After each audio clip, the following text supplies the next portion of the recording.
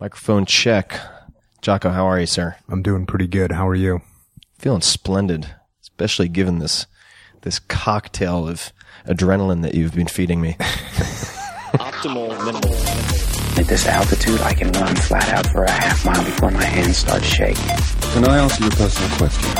Now would seem an appropriate time. What if I did the opposite? I'm a cybernetic organism, living tissue over metal endoskeleton.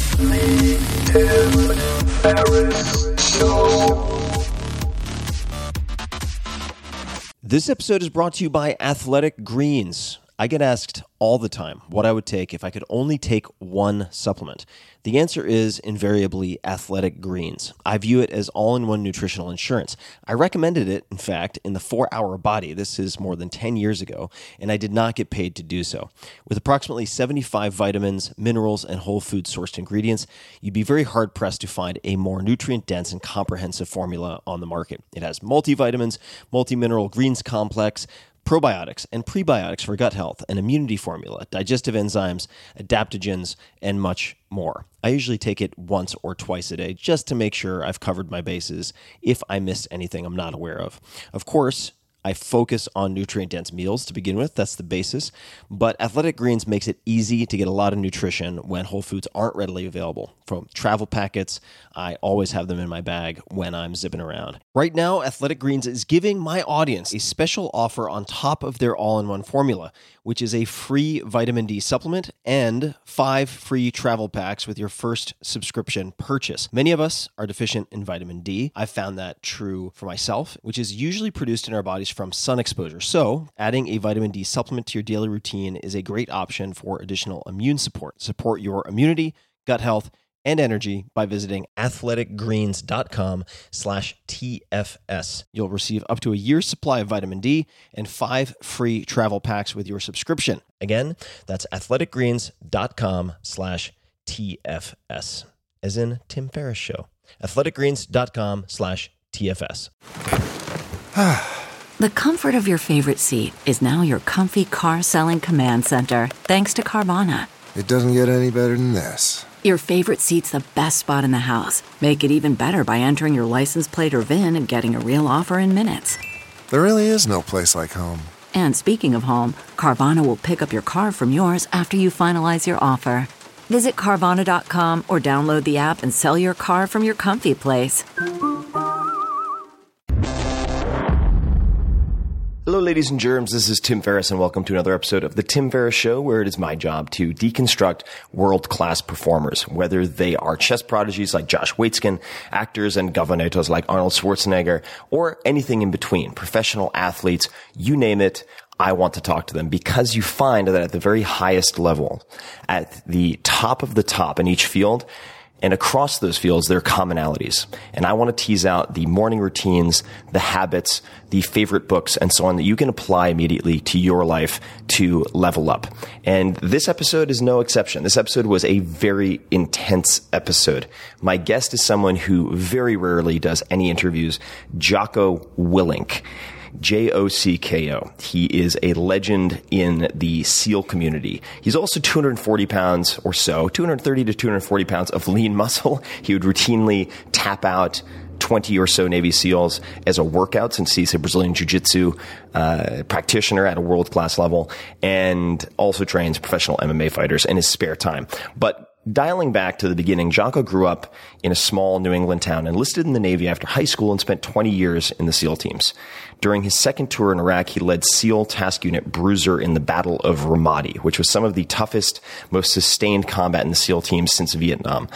Under his leadership, Task Unit Bruiser helped bring stability to Ramadi and became the most highly decorated special operations unit of the entire war in Iraq. Jocko was subsequently awarded the Bronze Star and Silver Star. After that, returning from that deployment, Jocko served as the officer in charge of training for all West Coast SEAL teams, which means he designed and implemented some of the most challenging and realistic combat training in the world. He also spearheaded the development of SEAL leadership training. and therefore personally instructed and mentored the next generation of SEAL leaders.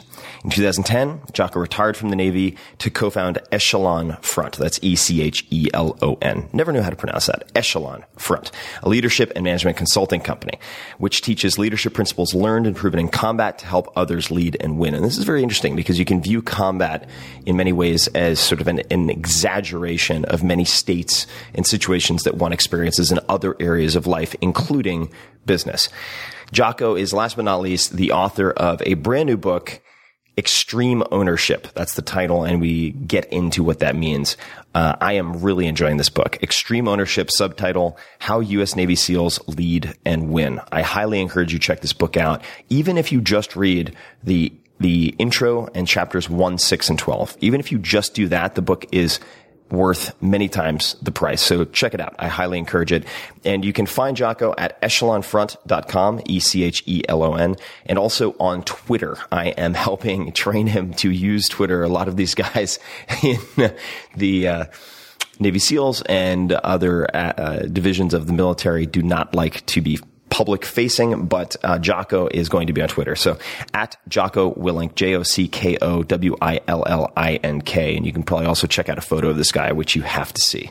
And as always, you can find all show notes, links to everything we talk about at 4hourworkweek.com/podcast, all spelled out. Or you can just go to 4hourworkweek.com and click on podcast. And you can also find all previous episodes. So without further ado, please enjoy this very intense, very insightful conversation with Jocko Willink. We do get into the weeds, and I implore you, I encourage you to bear with us if we get into a bunch of military specifics, because there are gems throughout this conversation. And even if you only take one or two away, it is well worth the time invested. So thank you for listening, and please enjoy. Okay, we are live at Casa Ferris. Jocko, welcome to the show. Glad to be here. Yeah, thrilled to have you here. And looking at your bio and talking to people who know you, the number of topics we could discuss are many and extremely interesting. But I'll start with this tea. What is this? I suppose it's a pinkish colored liquid that you've been consuming and that you've shared with me. It's a pomegranate white tea, which I believe hits your soul pretty well. Well, I was surprised because I expected it to have low caffeine content. I was like, sure, I'll try the tea. It sounds like, with the pomegranate, I'm like, maybe it would help with my cramps or something. And I'm pretty well lit up for someone who drinks, pu'er tea, oolong tea. I guess sort of a veteran of indirect caffeine consumption with leaves. I've been impressed. How long have you been drinking this? I forget when I stumbled upon it, but we used to do some desert training back when I was in the SEAL teams, actually when I was running the training on the West Coast. And I would have to sit through the platoon's briefs as they were getting ready to go out in the field and do a field training exercise. And the briefs were about an hour long, and we'd be on 3 or 4 hours of sleep a night for a few days. And so at some point I discovered this stuff, and I would start drinking it when the brief kicked off. And by the time the brief ended, I would have taken copious notes and be ready to get after the platoon commanders that were trying to give good briefs, and I'd get after it. You'd be fired up for feedback. Affirmative.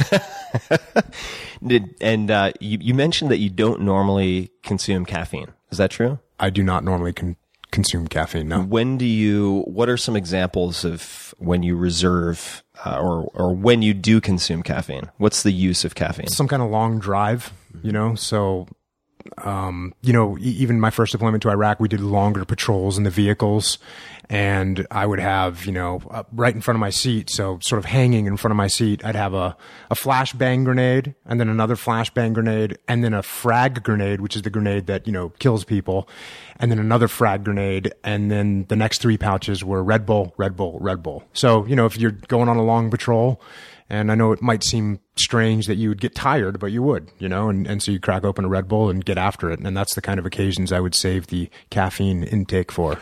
What now? We haven't spent too much time together. We've been hanging out, and you had an iced tea. I had a couple of coffees, and I feel like I've just belligerently, unnecessarily punched my adrenal glands for so many years that the coffee pretty much does nothing to me. But you're an intense guy, which is meant as a compliment. What do you like on 3 Red Bulls? More Jocko. And how did you get the nickname Jocko? Actually, my parents gave me that nickname. Oh, they did? Yeah, that's my real name is John, but ever since I was born, I've been called Jocko, so that's what everyone knows me as. Mm-hmm.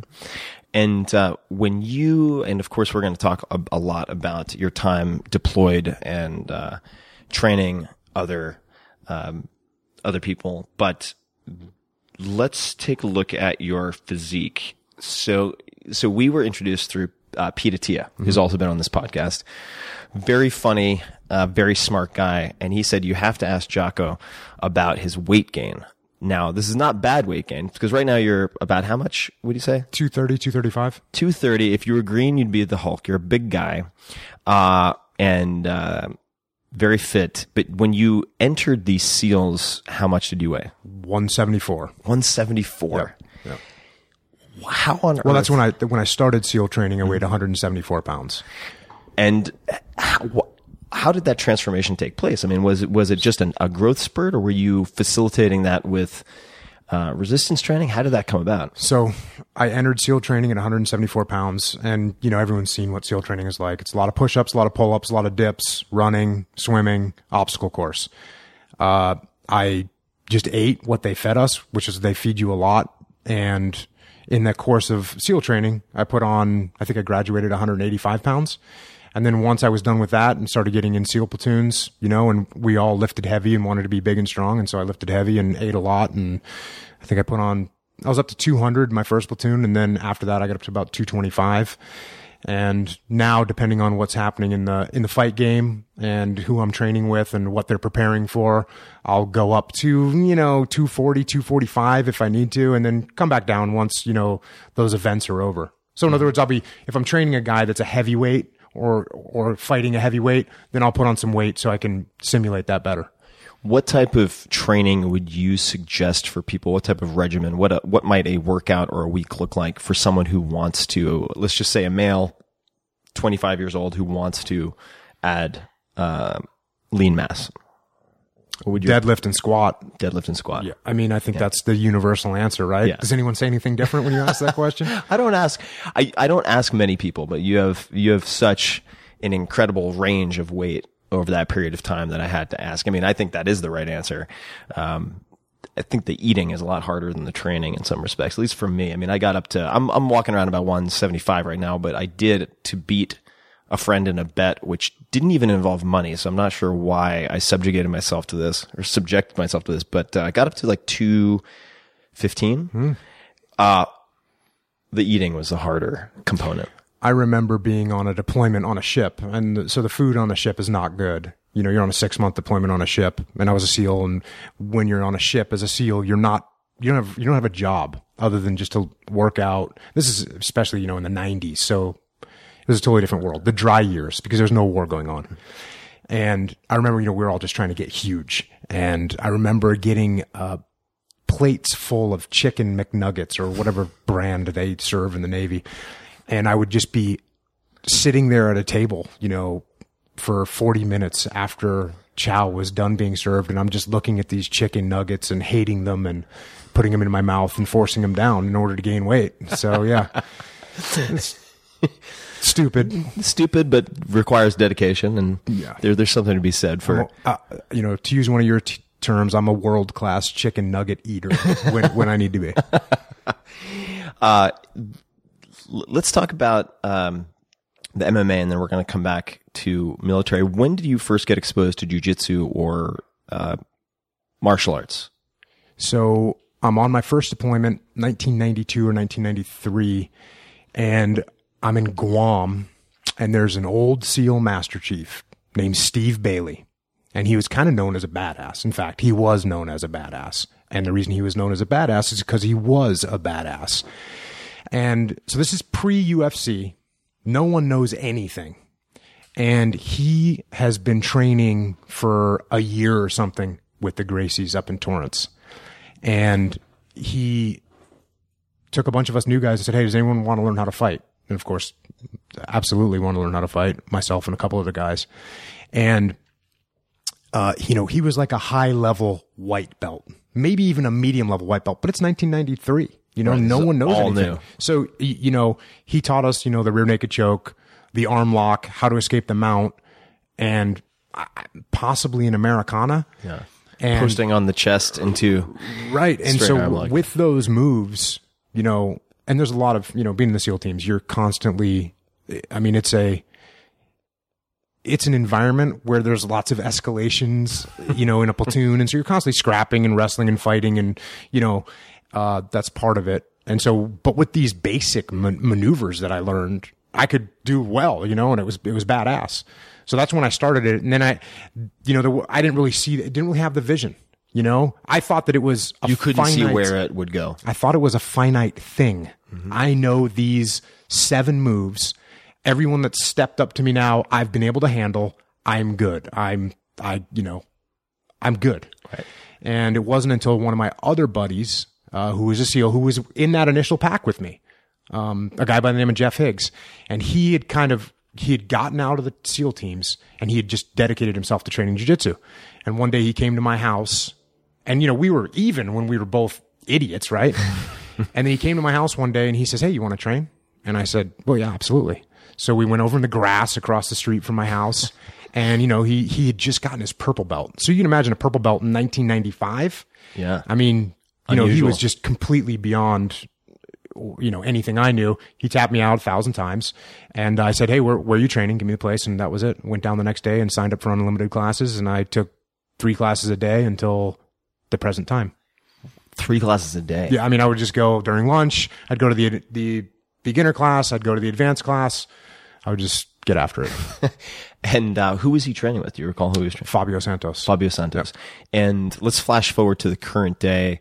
Who are the primary teachers you've trained with, and what's the current status of your jiu-jitsu and training? Well, my long story short, myself and Dean Lister, we ended up not being with Fabio anymore, and we ended up kind of going out on our own. Dean went out on his own. I mean, I was, you know, an active duty SEAL, so I wasn't a full-time jiu-jitsu guy, but I was a full-time main training partner for Dean. And so we left and we ended up going to a couple different schools and eventually opened a big gym down in San Diego. And we have Dean Lister and Jeff Glover are our primary instructors. What's the name of the school? Victory MMA. Victory MMA. And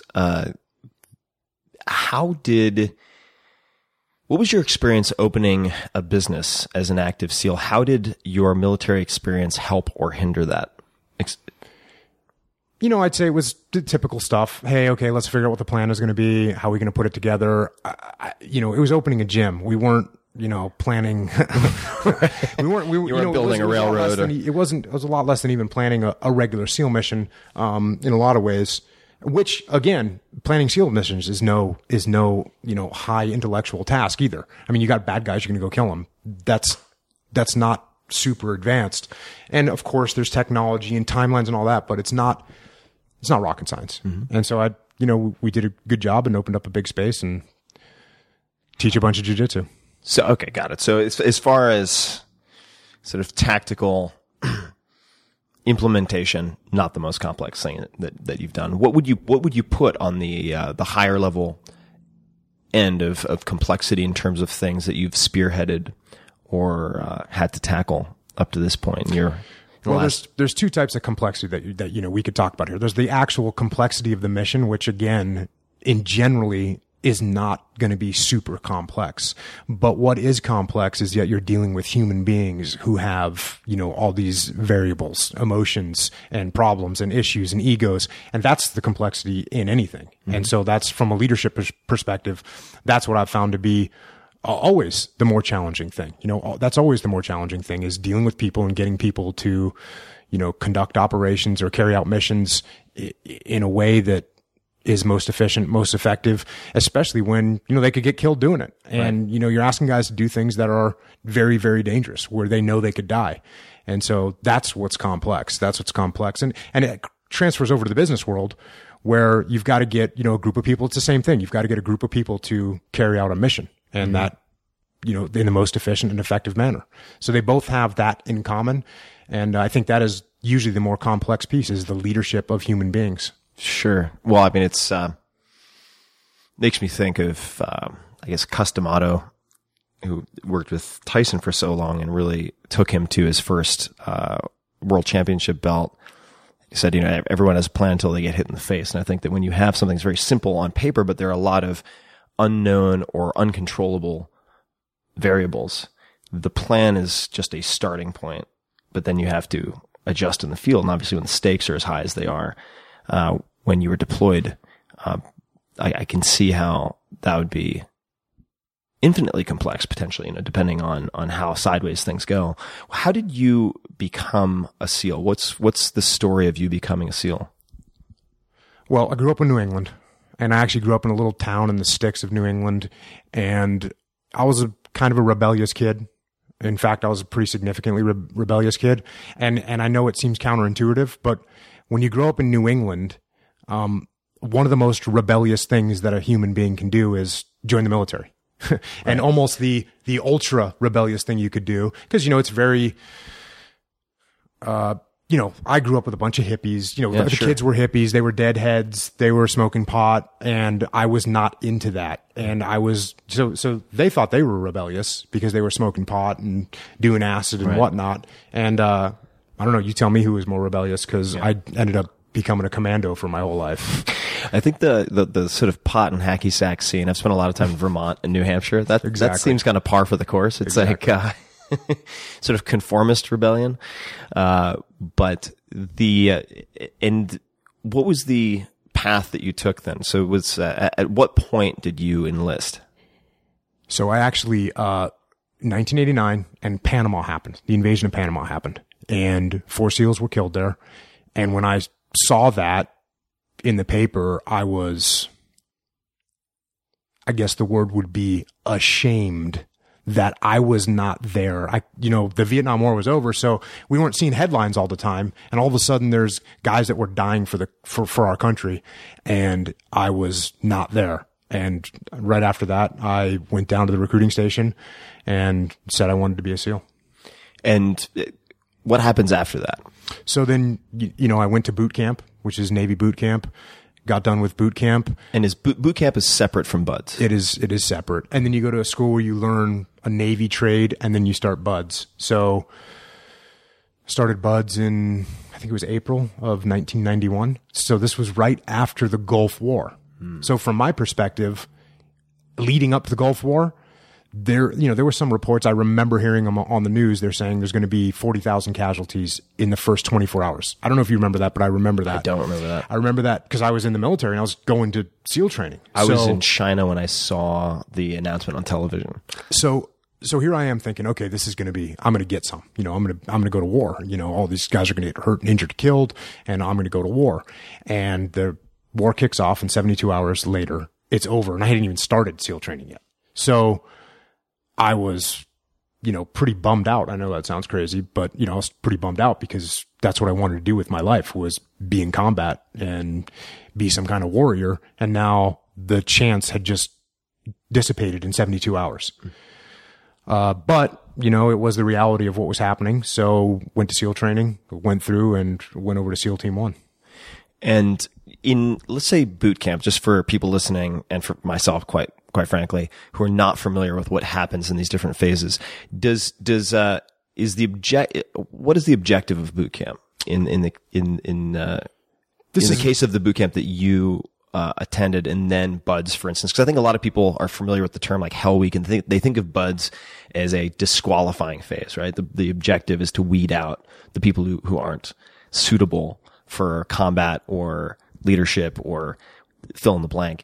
But what are the objectives of boot camp? So boot camp is to get turn a civilian into a military human. Mm-hmm. And, they teach you all this basic stuff. I'd say the key thing that they teach you in Navy boot camp is attention to detail. So you've got to do all these tasks, because if you're in the Navy, you're working on an aircraft. And if you make a mistake working on the aircraft, people die. So it's very attention to detail oriented. And they just teach you the basic structure of the military and imprint that on your brain. Right. And then SEAL training is what you said it is. It's weeding people out. And what is of the, say, incoming, and I apologize, I'm going to massacre the terminology here, but of the incoming class, how many people go into BUD/S and how many people make it out the other end? It's about an 80% attrition rate. 80% attrition, so 20% make it through. Yep. And do you have to ring a bell? Is that an actual thing? How does that work? Could you describe the... Yeah, they have a bell, and if you want to quit, you can quit at any time. And if you want to quit, you walk over to this bell that they carry on all the runs, and they have it in the back of a truck. And if you want to quit, you go over and ring the bell, and then you're done. Then you're done. What did you find most challenging personally in the BUD/S training, if anything? The thing with BUD/S is, I was not good at anything. I wasn't great at anything. I couldn't run fast. I couldn't swim fast, but I was like okay at everything, which is actually better because you didn't have a single failure point. I didn't have these areas of weakness, of huge weakness. Now, again, I was not, believe me, I'm not saying I was great at anything because I really wasn't. I'd finish the middle of the pack on a run or the middle of the pack of a swim. There were some guys, a couple guys that I remember that were at the other end of the spectrum. We had a guy that played, college NCAA water polo, and he was a phenomenal athlete. And he quit because he couldn't get through the obstacle course. I had another guy in my class that was was an Olympic gymnast alternate, and he quit because the water, doing the stuff in the water got to him. So for me, luckily, I grew up in the water, and I grew up in New England, so I was used to the cold. That didn't do anything to me.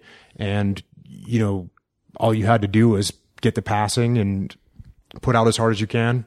Like for the runs, I had to run as hard as I could to pass the runs. It was a sprint, because you couldn't modulate. You didn't know how long the runs really were. They'd say they were 4 miles, but you had no idea what they were actually going to be. So you just had to run as hard as you possibly could. That's what I had to do. Right. That's got to be quite a mind trip. I mean, to start a run when it's not a primary strength and know you have to go all out without having any idea of the length. Well, you'd know it was going to be around roughly 4 miles. I don't want to make it sound like we had no idea, but it was, it'd be 4.5 miles, 4 3/4 miles or whatever. Did the people who made it through, the 20% who made it through BUD/S, did the people who showed the most promise in BUD/S end up performing best in the field? Not necessarily, because BUD/S is a much more athletic, event, right. It's about athleticism. A lot of it is also, don't quit. And, I hear some people say everybody thinks about quitting during SEAL training, and I absolutely did not think about quitting at any time. There was nothing. If they could have killed me and it would have been fine, but I definitely wasn't going to quit. But when you get to the SEAL team, there were some guys that were studs athletically, but they were not great SEALs when they got to teams. And there's also guys that are studs athletically that were studs in the SEAL teams. So it's hard to put a scientific answer around that one. Yeah. We'll come back to the training because I loved talking about, any types of commonalities or patterns that you've spotted in a couple of different areas. But, going to ask you about the Battle of Ramadi, but I want to first ask, where did you get this mental toughness? So this not thinking of quitting, even if it killed you, was that developed through athletics as a kid, through something else? Is your entire family like that? I mean, where did that come from? Where did that drive and stick-to-itiveness come from? I'm not 100% sure. Some of it, I remember, my dad was definitely, you're not allowed to quit at anything ever. So that leaves a mark, right? Sure. Also, I think that, I grew up and I started listening to, hardcore music, and I had a hardcore attitude. And so I think that growing up under that influence, that and watching war movies and, a product of that, of that influence, of those mantras that you'd hear in some hardcore song that's about, getting after it. And I think that left a mark as well. Could you describe the Battle of Ramadi and explain what that is for people who may not even recognize the name Ramadi? So the Battle of Ramadi. So Ramadi is a city in western Iraq, in a state or a province called Al-Anbar province, which is the largest province in Iraq. And Ramadi is the capital city. And the Battle of Ramadi that I fought in was in 2006. And at that time, many of the insurgents had been pushed out of Baghdad. Many of them had been pushed out of Fallujah because the Marine Corps did a very substantial effort through Fallujah and cleared it out. And a lot of those enemy had gone to Ramadi. So in the summer of 2006, the epicenter of the insurgency was in Ramadi. And so that's where my SEAL task unit deployed to, and that's where we fought. How long were you there? We were there for 6 months. For 6 months. How would you describe that experience to people? And I know that's a very broad question, but for lack of a better way to approach it, because I mean we can really peel back the layers. But when people ask you what was that like, how do you answer that? Well, for one thing, it was my second deployment to Iraq. So my first deployment to Iraq was all completely different in that the insurgency hadn't been really truly established yet. And we, as a country, this is 2003, 2004. And so we were doing very well, at least everyone thought we were. And we were winning. And, I always talk about that deployment like we were rock stars because we'd, 1 o'clock in the morning, we'd drive out of the gate and go capture a bad guy and bring him back at 3 o'clock in the morning. And it was like we were rock stars, we had such a tactical advantage over the enemy, and it was just pretty easy. Mm-hmm. We always worked with SEALs only. It was just easy. Tough, of course. I shouldn't say easy, but it was less challenging. And on that deployment, it was like we won everything, and we felt great. We felt great about what we did. We felt like we accomplished our mission. And, if those were the challenges of combat as an individual, I felt like I did a good job. Right. You were well equipped. I did a good job, and my platoon did a good job. We did a good job. And it seemed like we passed a test, because, at that time we hadn't had sustained combat operations for a long time in the SEAL teams. So we felt pretty badass. So now you fast forward to Ramadi in 2006. It is completely different. There are insurgents that actually control a majority of the city. They have complete freedom to maneuver. They are terrorizing, and I don't use that term lightly. They are terrorizing. They are skinning people alive. They are beheading people. They're doing what you see on TV right now with ISIS. They're doing that. The civilian population is horrified, and there are 30 to 50 enemy attacks a day in the city of Ramadi. There are Route Michigan, which is a road that ran from east to west through Ramadi, which was loosely controlled by Americans, would have 7 to 10 IED attacks a day. So this is statistically the most IED'd road in all of Iraq. And it's 3 miles long. Improvised explosive device? Improvised explosive device. Yep. So these are roadside bombs that completely caused the majority of casualties in the war in Iraq. And so we get there, the buildings are rubbled out. The buildings have bullet holes in them. There's wrecked vehicles on the streets. There's giant craters in the streets from IEDs. And on top of all that, on an almost daily basis, you're going to some kind of a memorial ceremony for an American soldier or an American Marine that's been killed in combat. And we rolled into that, and right away I knew this is a completely different situation, and we are going to fight a completely different type of battle here. Were in this case, looking at your opponents, were they better trained, or did they just have a sort of territorial and movement advantage that made it more difficult for you guys? They had both. They had both. They had both. So there was a former military base, former Iraqi military base. So you had a lot of former regime people there, soldiers, former soldiers that were there. They definitely controlled the terrain without question. They were allowed to fight in a completely different way than us. And by that, I mean, they have no rules. Right. And so you're fighting against someone that has no rules, and, you know, they don't care about collateral damage. We are very careful about collateral damage. They don't care. And just to define that, you mean taking out civilians, people who are... Civilian casualties means nothing to them. Destroying a building means nothing to them. Killing each other. So accidentally shooting or suicide bombers. I mean, there were suicide bombers on the regular in Ramadi. And so they have no rules. And so that gave them an advantage as well. Now, tactically, they did what we did. So, for example, you know, if we get into a bad firefight, we'll call for reinforcements. Reinforcements will come to help us. We would watch them do the exact same thing. If we had someone get wounded, we would call for a casualty evacuation. They'd come and pick them up and take them back to the field medical facility. We would watch them do the exact same thing. So they had communications, they had plans, they would hit with complex attacks that would be coordinated throughout the city. So at one time, they would attack 3 or 4 different coalition outposts in the city or on the outskirts of the city, all coordinated, you know, not only amongst themselves, so the separate attacks would be coordinated, but the individual attacks would be coordinated where they were vicious, usually ending, you know, starting with machine gun fire and then rocket propelled grenades. And then their goal always was to get a suicide vehicle bomb and drive it right into the compound and detonate and kill as many people as possible. And they did this on the regular.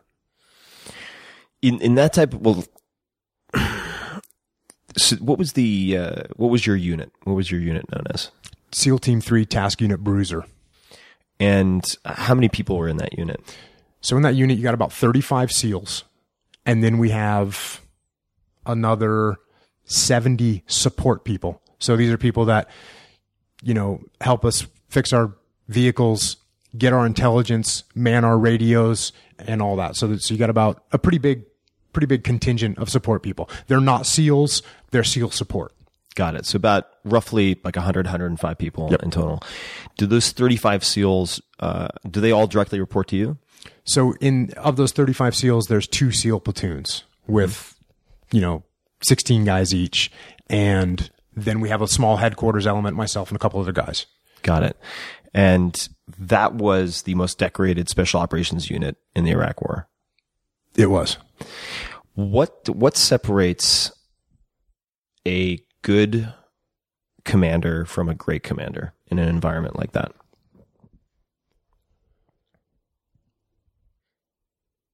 Out of the gate, you know, my immediate answer is humility, because you're in a situation like that. There's no way that you know everything. It's not possible. And so you have to be humble enough to, you know, reach out, ask people for advice. There'd been conventional units, so big army units, you know, on the ground for years. And when we got there, there'd been a unit on the ground, the 228, Iron Soldiers from Pennsylvania. I'm just giving them some props right now because they were awesome. And they'd been on the ground for 14 months fighting. So we went to those guys and we, you know, said, okay, how can we help? What can we do? What advice do you have for us? We wanted to learn what they knew. And I think that was a big piece of it. And also, you know, I had an open mind when it came to the strategic mission that we were trying to accomplish.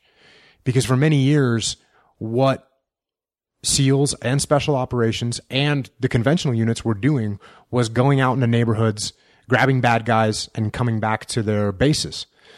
And after 3 years of that, the enemy attacks had gone up 300%. So clearly something was not working.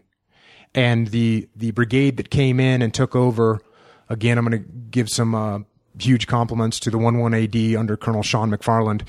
They came in with a amazing strategy, which was seize, clear, hold, and build, which meant you got these bad neighborhoods that are owned by the enemy.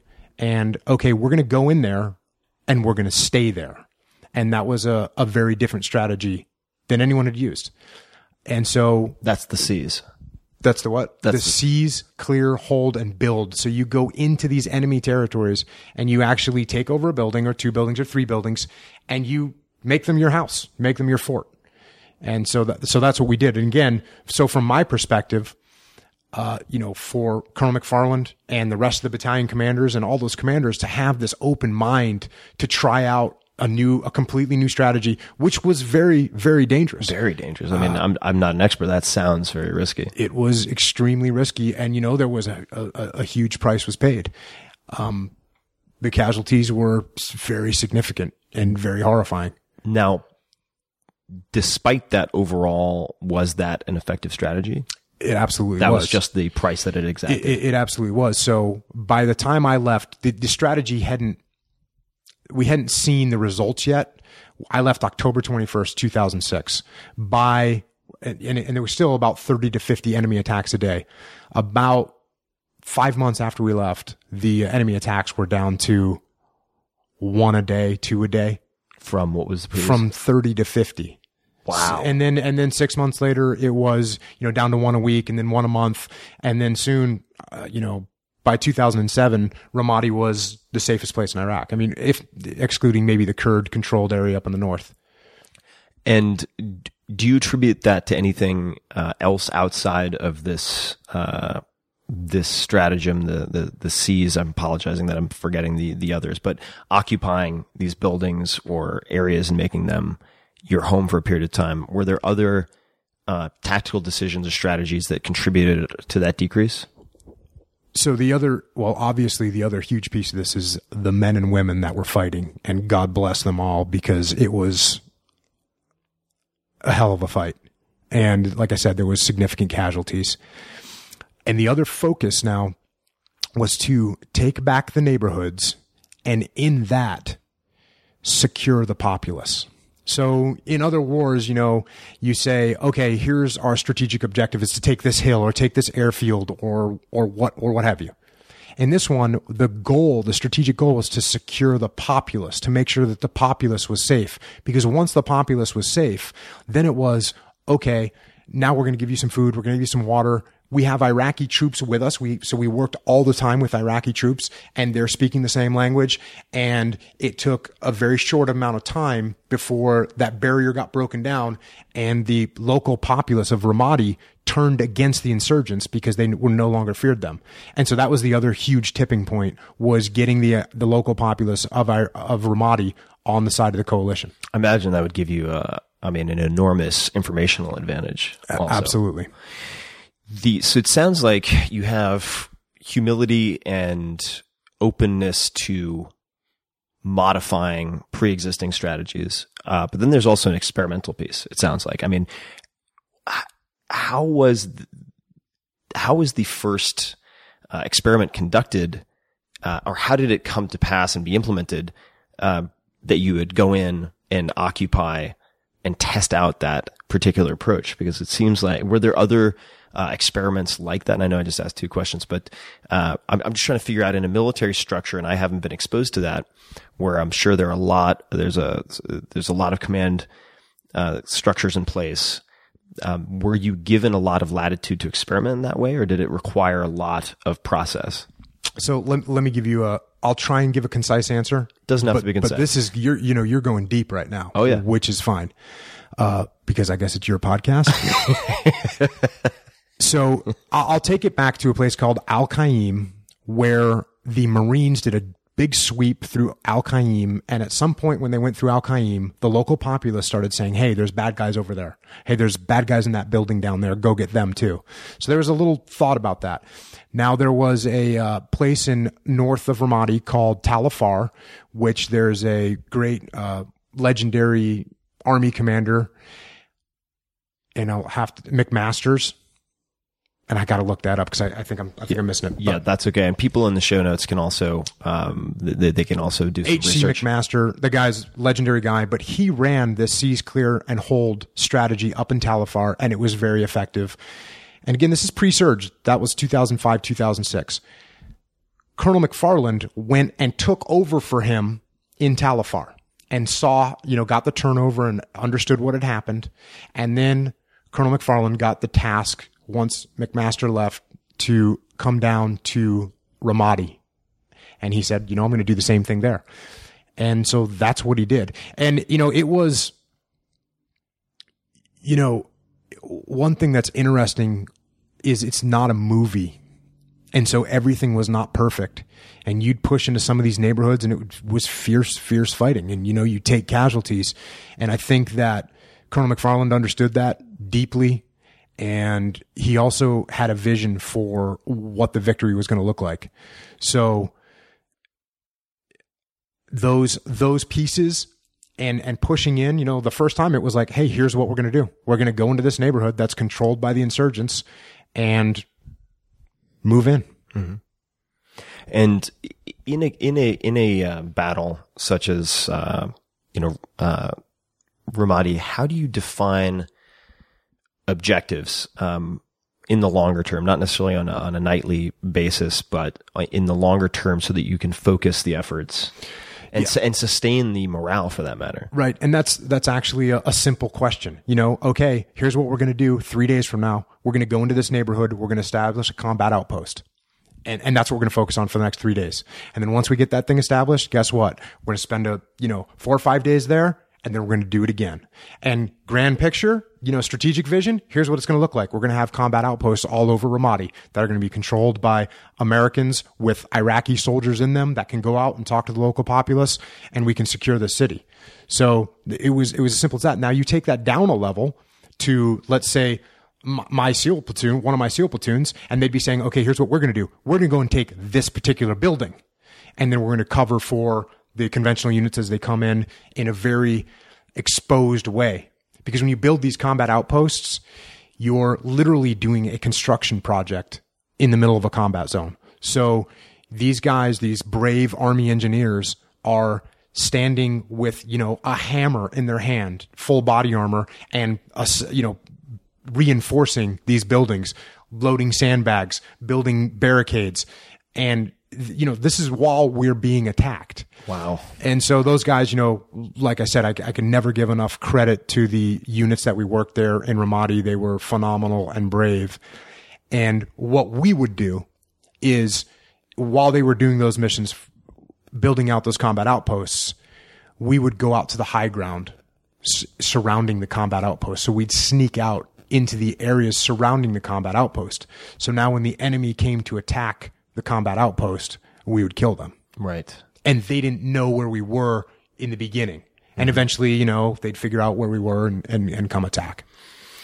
What was the sort of division of expertise like among the 35 SEALs under your command? In so much as, and again, I have to apologize because what I know of SEALs, some of it has come from guys who've been deployed, who are friends of mine, but a lot of it comes from seeing films, right? I mean, it's a lot of the exposure that civilians have here.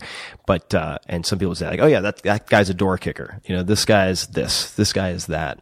How did the responsibilities break down, across those 35?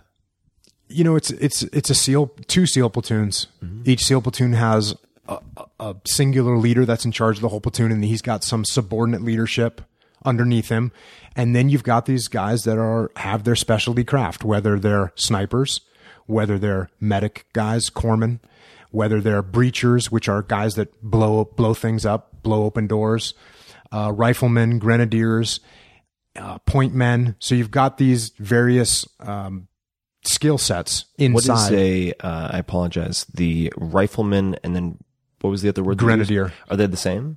No, there's 2 different. It depends. So a rifleman's basically a guy with a rifle, which we generally wouldn't have because almost every guy in a SEAL platoon is doing something other than just shooting his gun. Like I said, he's a radioman, so right. He's calling in for fire, calling tanks, calling casualty evacuation, anything like that. The sniper is being a sniper. The machine gunners are machine gunners. A grenadier lobs grenades at people. All right. So that's what a SEAL platoon is. Now the experience level in a SEAL platoon is, you've got guys that have never deployed before, and we had probably out of 30 whatever guys, we probably had a dozen that had never deployed before. So it was their first deployment to Iraq. And it was, pretty epic first deployment to Iraq. And then you've got guys that have varying level of experience inside the platoons. And, some guys had deployed to Iraq 1, 2, or 3 times. Mm-hmm. And that's probably the level of experience. And did you have, what were the size of groups that would go out and say a nightly raid or something like that? And again, I apologize. I'm playing the civilian role here, so I'm not going to get everything right. But like, what are would the core group be sort of like a 6 or 7? We would task organize depending on the mission. Mm-hmm. So it's important to remember that we were working with Iraqi forces. Mm-hmm. So we had these other people with us that we could use as bodies to do, some of the work, mm-hmm. right? Some of the work. And so, but we'd send 6, 7, 8, 9, 10 SEALs out with 8, 10, 12, 20, 40 Iraqis. And then it's the whole spectrum, because sometimes we'd send an entire SEAL platoon out, 16 guys with 40 Iraqi soldiers or 50 Iraqi soldiers. And sometimes we'd send, 5 SEALs out with 5 Iraqi soldiers to do some kind of an overwatch position, a little smaller, but we still had a minimum that we needed to take out. What is an overwatch position? Overwatch position is kind of what I talked about earlier, where you get the high ground. Got it. Or right. maybe not necessarily the high ground, but often the high ground. That's the tactical advantageous position on the battlefield, is to be on the high ground. Who are other people in the military, alive or dead, U.S. or elsewhere, who you really respect as sort of strategists or tacticians?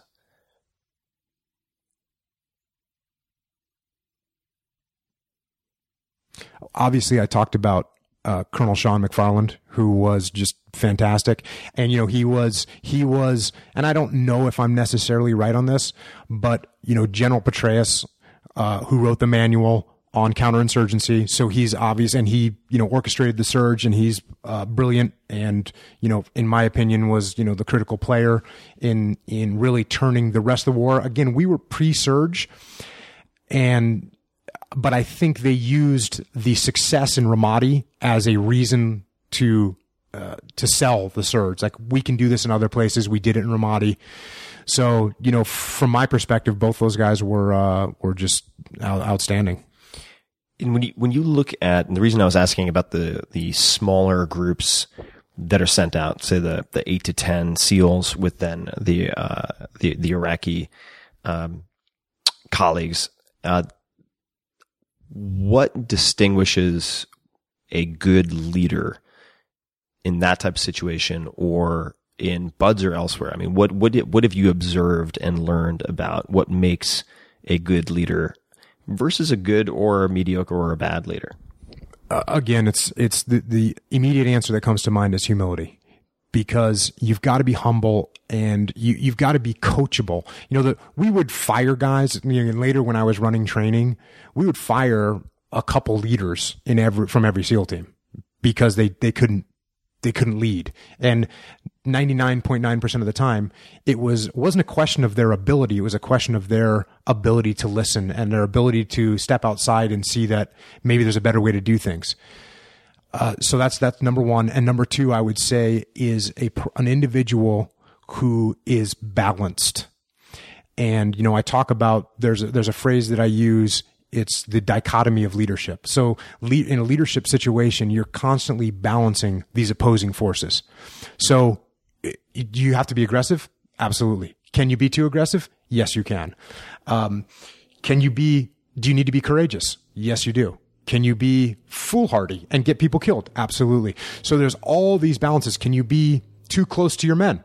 Yes, you can. Can you be not close enough? Yes, you can. Can you be too robotic? Yes, you can. Can you be too emotional? Absolutely.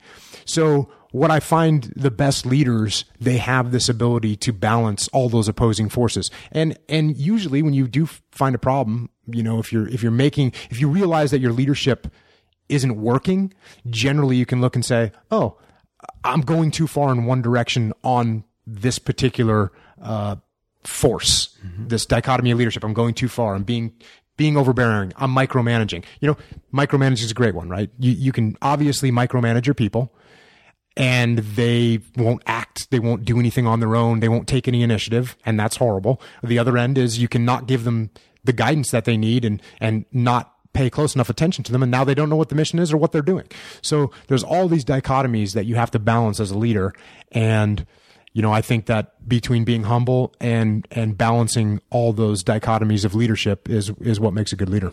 And how would, say, the ability to listen and be coachable, what would be an example of how that manifests itself? Just how you would observe that and say, that's a guy who's good at being humble and coachable, or the opposite, right? Like, so I'm looking for the things that you would observe or hear where you'd be like, you know what? I think we might have to let that guy go. Yeah. You'd see a guy again, now we're going back to training. Mm-hmm. We put these guys through very, realistic and challenging training, to say the least. And I know if there's any guys that went through training when I was running it right now, they're chuckling because it was very realistic, psychotic. And we put so much pressure on these guys and overwhelm them. And, a good leader would come back and say, I lost it. I didn't control it. I didn't do a good job. I didn't see what was happening. I got too absorbed in this little tiny tactical situation that was right in front of me. They'd make those criticisms about themselves, or they'd say, what did I do wrong? And when you told them, they'd nod their head, they'd pull out their notebook, they'd take notes. And that right there, that's a guy that's going to make it. That's going to do it right.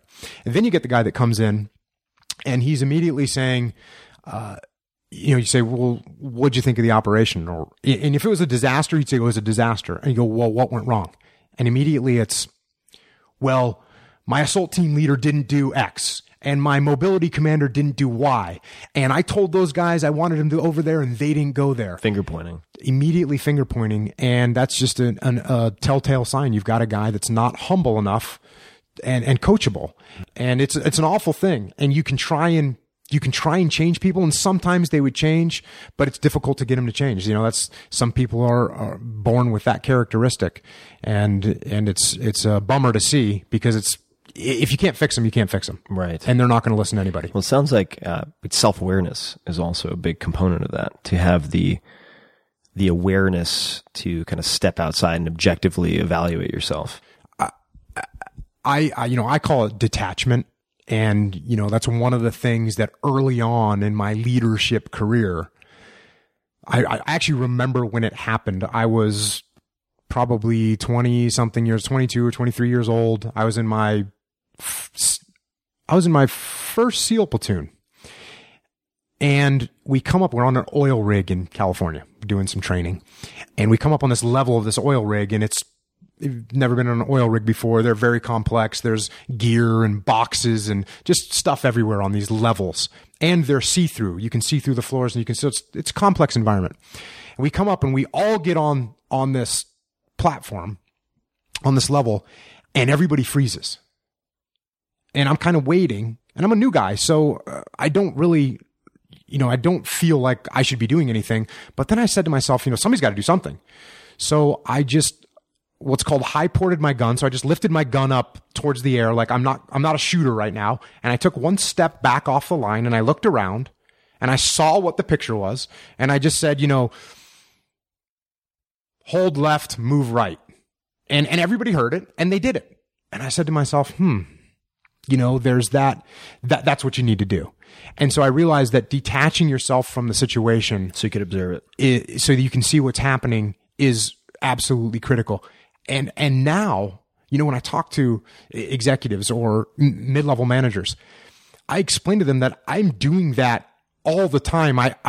It sounds horrible, but it's almost like sometimes I'm not a participant in my own life. I'm an observer of that guy that's doing it. So if I'm having a conversation with you and, we're trying to discuss a point, and I'm watching and saying, wait, are you being too emotional right now? Or wait a second, look at him. Because I'm not reading you correctly if I'm seeing you through my own emotion or ego. I can't really see what you're thinking. But if I step out of that, and now I see the real you. And if you are getting angry, if your ego is getting hurt, if you're about to cave because you're just fed up with me. Whereas if I'm, raging in my own head, I might miss all of that. Mm-hmm. And so that detachment that takes place as a leader is critical. And you're 100% right on that.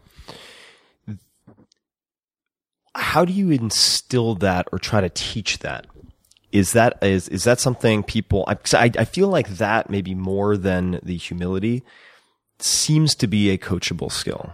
And part of the reason I say that is because I've found that whether it's like cognitive behavioral therapy or Stoic philosophy for that matter, you can, in small increments, condition people to have less of an extreme emotional response and to try to observe themselves. And I suppose that there's some Buddhist thought that would translate to that as well. But how do you help teach someone that ability to detach? So what we did to teach them was put them under extraordinary pressure where to fail to detach from the situation and step up and away from the problem would result in failure. And I had a great experience where a guy that actually took my job over as the troop commander and a very close friend of mine, he got hurt. So he was going through the training now, and I was running the training. And we were going out to a place called Nyland, California to do land warfare. And again, this is desert operations. You're patrolling in long distances, you're hitting targets, and we have like high level laser tag guns that we use to shoot. And it's we put a lot of pressure on people. There's helicopters, there's smoke, there's bombs, there's all kinds of stuff happening. And this guy, this buddy of mine, he was supposed to be commanding and all, but he had broken his neck. Oh God. About, I don't know, 6 weeks prior to this. Was that on like a ropes course or it was climbing a ship, Yep. and the guy above him fell and broke his neck. And so this guy who had been in Ramadi with me and, did an outstanding job and amazing effort and was brave as to a fault, we're lucky he's here. So so the land warfare training takes place and he comes out and I said, hey, just come out and watch with me. And so he comes out and, we're watching and we're out on one of these field training exercises. So all this mayhem starts and there's bad guys up in the hills and there's bombs going off and there's smoke everywhere. But from our position, which we were standing next to the guys that were in it. And he looks at me and he says, it's so easy when you're not in it. And I said, this is how it was for me when we went through. I was up here and he was like a light bulb went off. He said, I saw you, he kind of saw me like that and said, how does he know what's happening right now? So the ability, easy in so much as when you're the outsider looking in, you can see what to do, what's going wrong. Exactly. And when you did it, you were not necessarily physically removing yourself, but sort of mentally pulling the perspective back so you could observe it. So if you take someone like your friend who has this realization like, oh, holy shit, okay, that explains a lot. Because if you could create this perspective, you would have a huge tactical advantage. What type of exercise would you put someone through where the consequences were so significant that they would be forced to detach in that way? I mean, these are just exercises that we do. Sure. And, like I said, so we would use lasers. We had this advanced laser tag system where you can get shot at 300 meters. And if you get shot at Nyland and your beeper goes off and says you're dead, then you're dead. Right. And you're going to have to get carried out by your buddies, which is awful. And they're going to get hurt, sprained ankles, everything else. It's a nightmare. And they're also now they can't maneuver as well. So now what happens when they get attacked again, which they're going to, because it's going to be Murphy's Law out there. And the problems compound. And if the leaders get bogged down in those problems and don't step back, we would kill all of them. Right. And they'd come back with their heads down and say, what the hell just happened and what can we do better? And then, we'd have this talk with them. And, it's one of those things. It's like when you're growing up and you don't listen to anybody. Not that you don't listen to people, but some lessons you have to learn through life and through experience. And so that happened. And the guys guys at varying levels, some of them would be able to go, oh, I just saw it. Okay, now I can make this happen. And that would happen as well where, I would see their, in Terminator, when the beginning of the Terminator, they said, on August 27th, 2016, the machines became aware. You could see their leadership switch happen. And all of a sudden they'd go, boom. And then I would know my job was done. And they'd step up, they'd take a step back from the situation, they would look around, they'd observe, they'd make good decisions and good calls, and then watch them progress out of it and finish the problem and do well. And then I knew that I had done my job. They'd become aware. They became aware as leaders. Yeah. So this is, in my mind at least, related to not panicking, or at least being able to think in the midst of panic. And there's so many examples of this. I mean, in sports and elsewhere, but I remember doing some, convoy and evasive driving training with a bunch of executive types. I mean, these are not military guys, just really for the experience. And part of the training involved splitting up into two teams, having sort of an ambush team and trying to go get a broken down car with a person passed out inside. They might be dead. They might be passed out, back through, basically a finish line. And, we got to pick teams, and I happened to be, I guess, one team leader. And I picked the guy who had the best evasive driving skills to be sort of the Victor 1 driver. And then I was in the passenger side with comms, and everybody had paintball guns. And, we had to keep the passenger side and driver side windows down so we could get nailed. And, there were also drivers trying to like take us off the road and whatnot. In any case, as soon as the paintball started flying, this guy just gunned it in a straight line. No response to comms, no response to anything, even though under the pressure of sort of mock competition with the evasive driving and so on within cones, he'd been spectacular.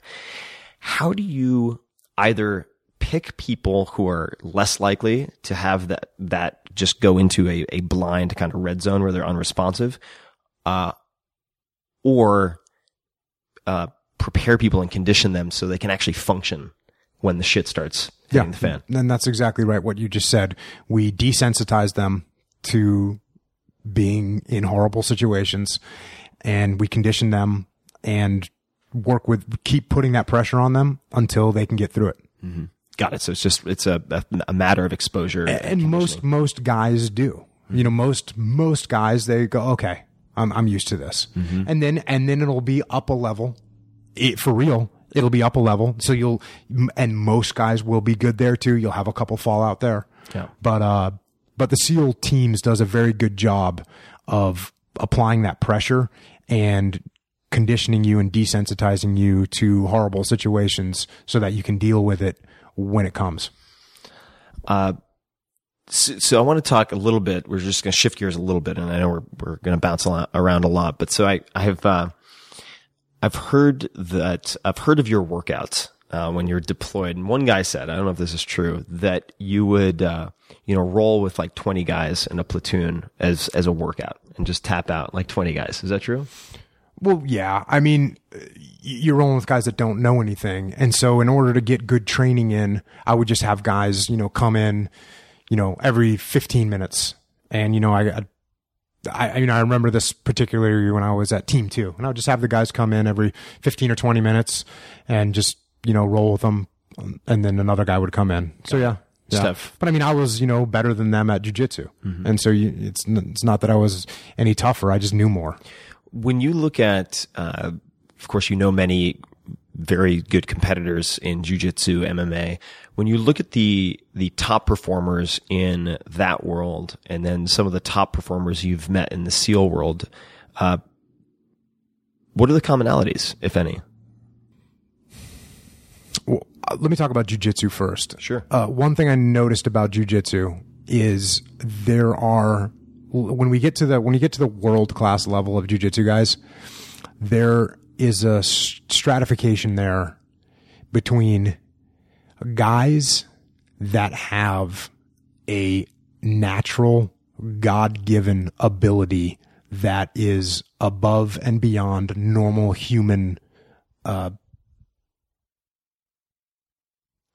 it's above and beyond what a normal human being would do or should be able to do. Right. And there's not many of those people. Who would you put, and who comes to mind when you think of that? I think Rickson Gracie, who I've trained with him, and yeah, I was a blue belt when I trained with him, but you could feel that this guy is not normal.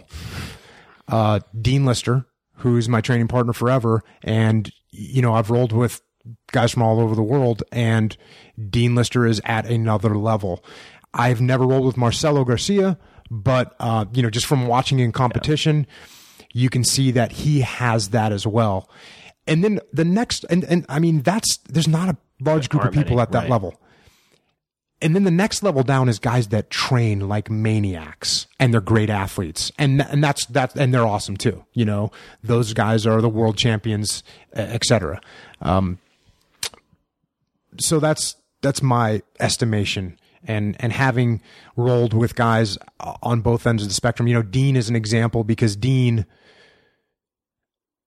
has won world championships training a minuscule amount compared to, what a normal person would have to train to get there, which I don't know if that's a compliment or, a negative. Right. But, it's true. Yeah. It's, now in the SEAL teams, as far as the high performers, I think it's the people that, it's a certain level of focus, I think. And again, a certain level of open-mindedness and a certain level of dedication to the task and to the craft that they're dealing with. And you get guys that are just super passionate about the job. And if you're super passionate about the job in the SEAL teams, there's a really good chance you're going to be one of the top performers, because you're going to put in all that extra effort to do well. What are you world class at that people might not realize?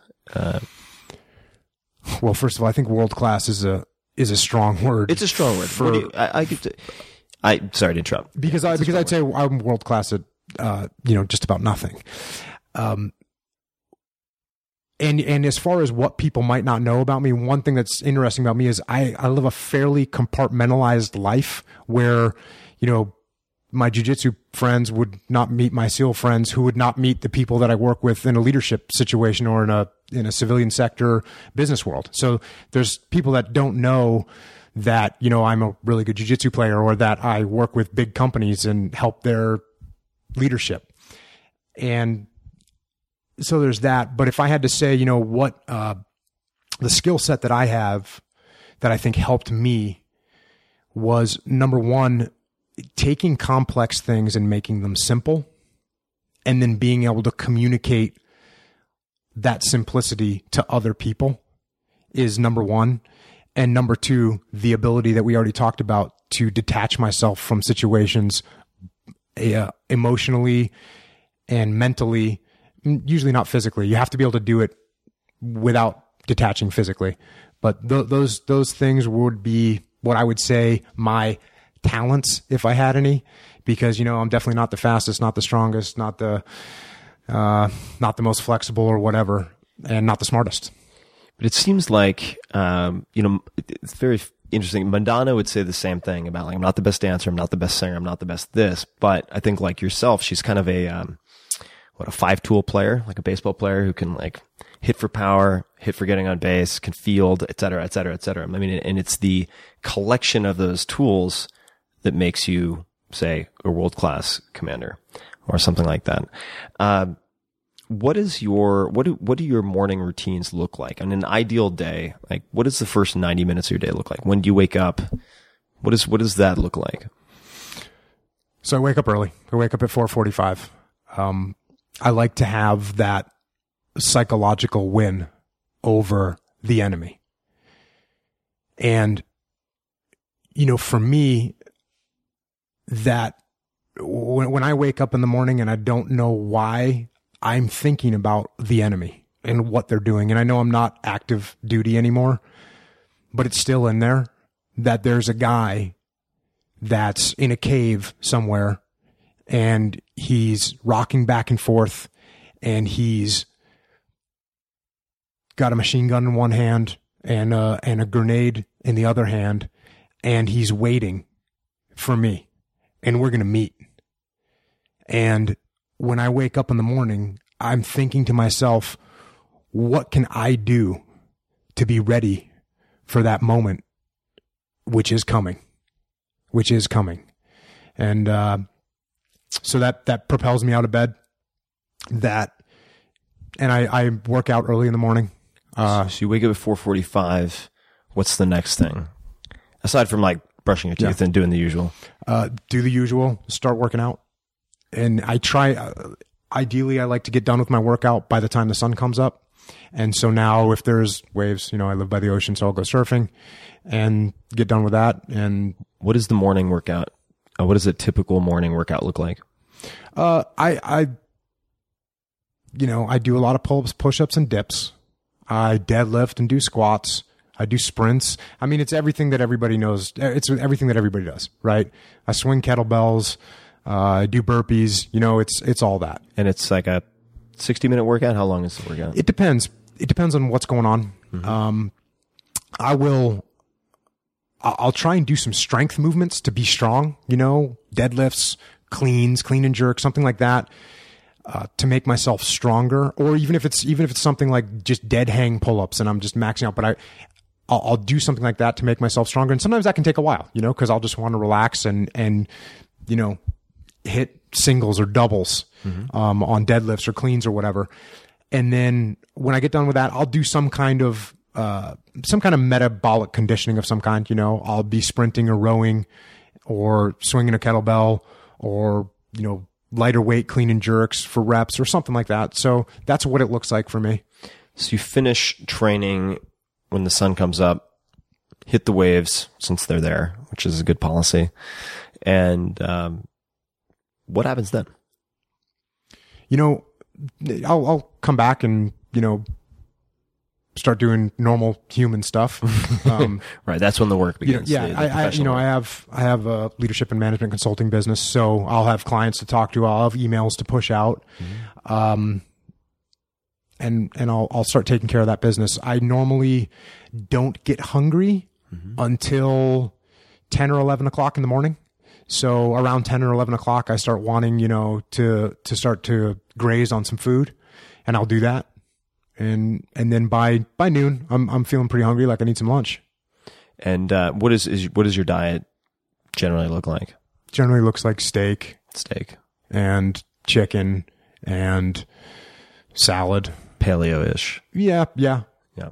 And I'm no stranger to having some mint chocolate chip ice cream or some Ovaltine or whatever. You know, again, I'm not, you know, a competitive bodybuilder. And so, you know, I'll eat some normal food. Right. You can indulge when the spirit moves you. When you think of the word successful, who are the first people or the first person that comes to mind?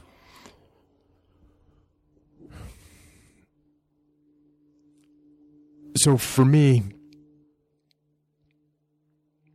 you know, the part of the world that I've seen is a very dark place. It's a dark place. That's what war is. And when your job, which my job was to expand that darkness in many ways. I mean, war is about killing people.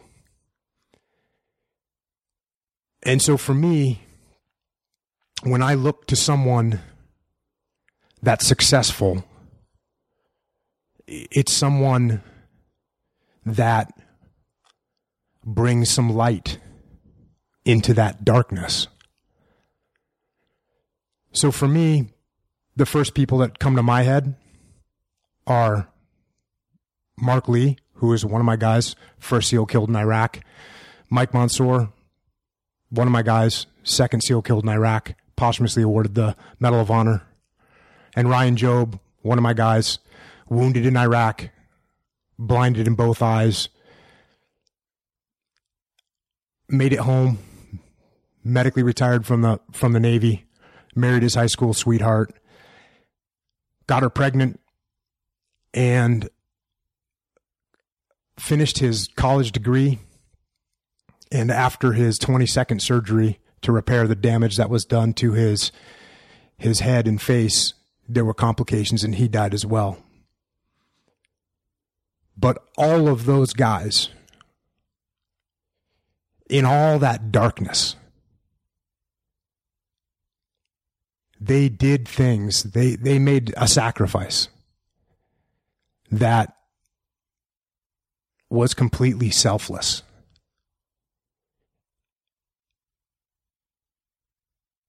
And to do that and to live and fight and die like a warrior, that to me is success. And those guys are my heroes.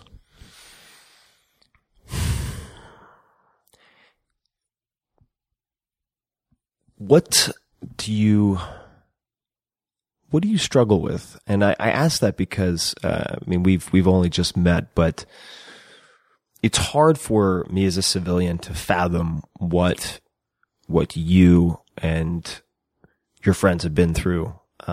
Impossible for me to fathom. It makes me just feel ashamed for ever complaining about a bad day or a hard day, given what you guys have experienced and the stakes that are involved and the sacrifices and the sadness and tragedy that is a part of that job. What do you struggle with, whether it's in the business sphere or just in life in general, if you're open to talking about it? Because I know that I used to, when I had these icons in my head, I was like, oh my God, Richard Branson, he's got it all figured out. He's doing everything perfectly. He's on cruise control, hitting home runs every time he gets at bat. And as I've slowly gotten to know, not necessarily Branson directly, although I have met him before, I realize people all have, and this is something that you talked about, the detachment. When I find myself, I've always had kind of impatience and anger issues, and it's helped me to be aggressive in sport and in business and in negotiation, but it's also caused some problems for me. And, but I've realized that one of the ways I can tone that down is by realizing that everyone is fighting a battle you know nothing about. In some way. But what are the things that that you find difficult or that you struggle with or have struggled with?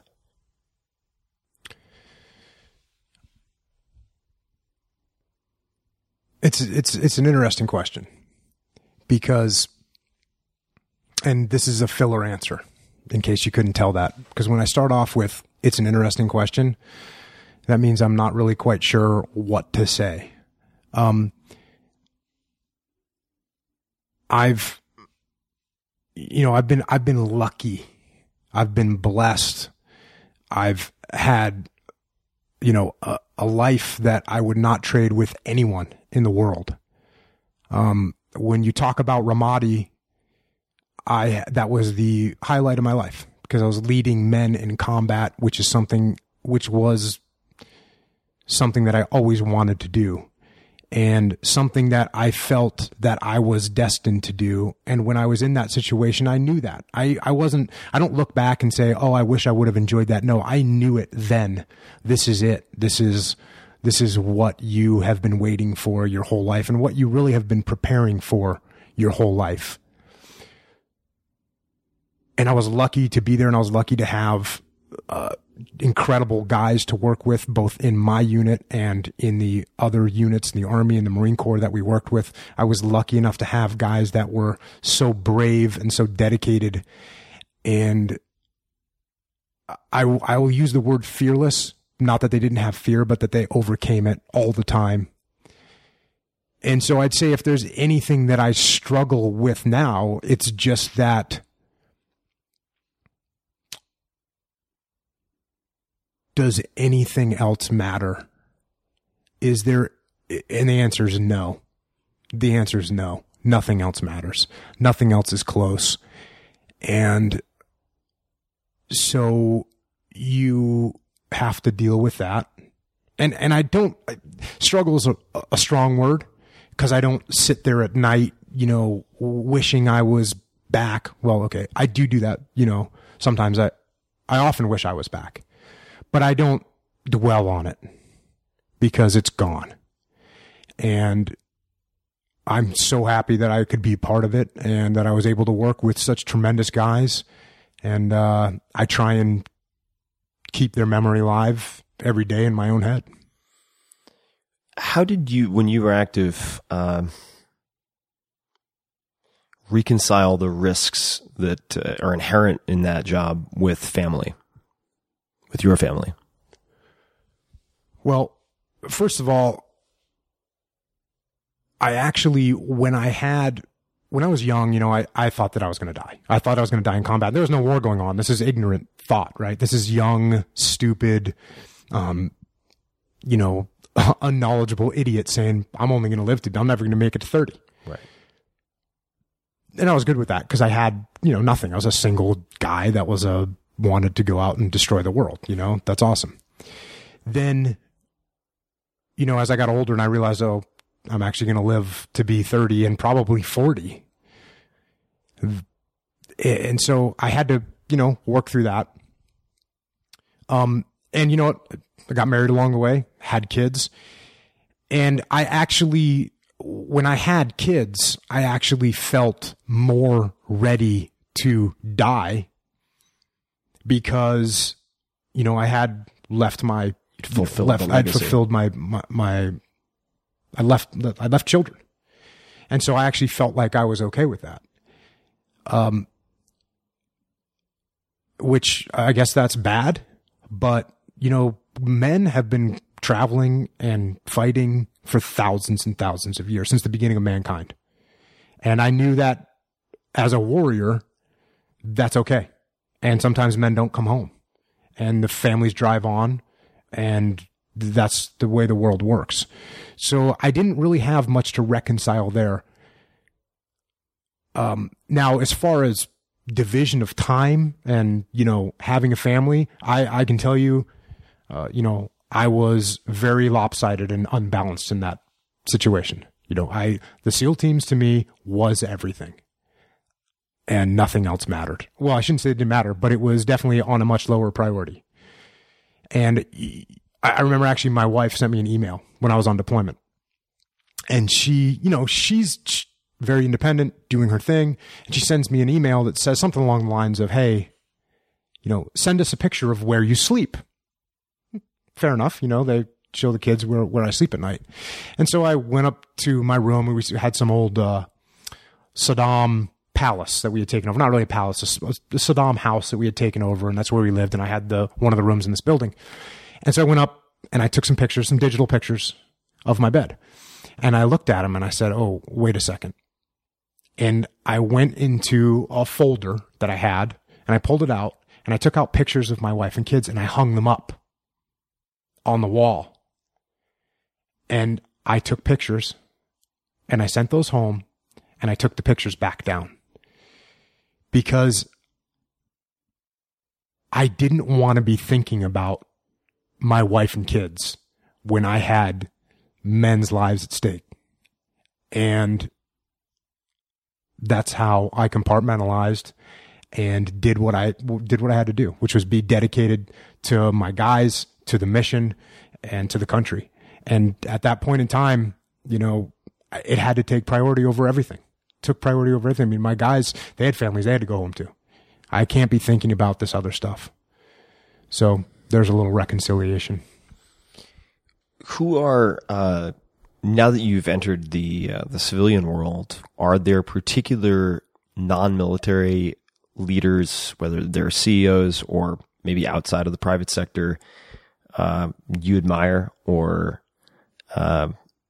look to in some way as role models? You know, you meet these guys and girls, and a lot of them might as well have been in the SEAL teams. You know, they're aggressive, they're making things happen.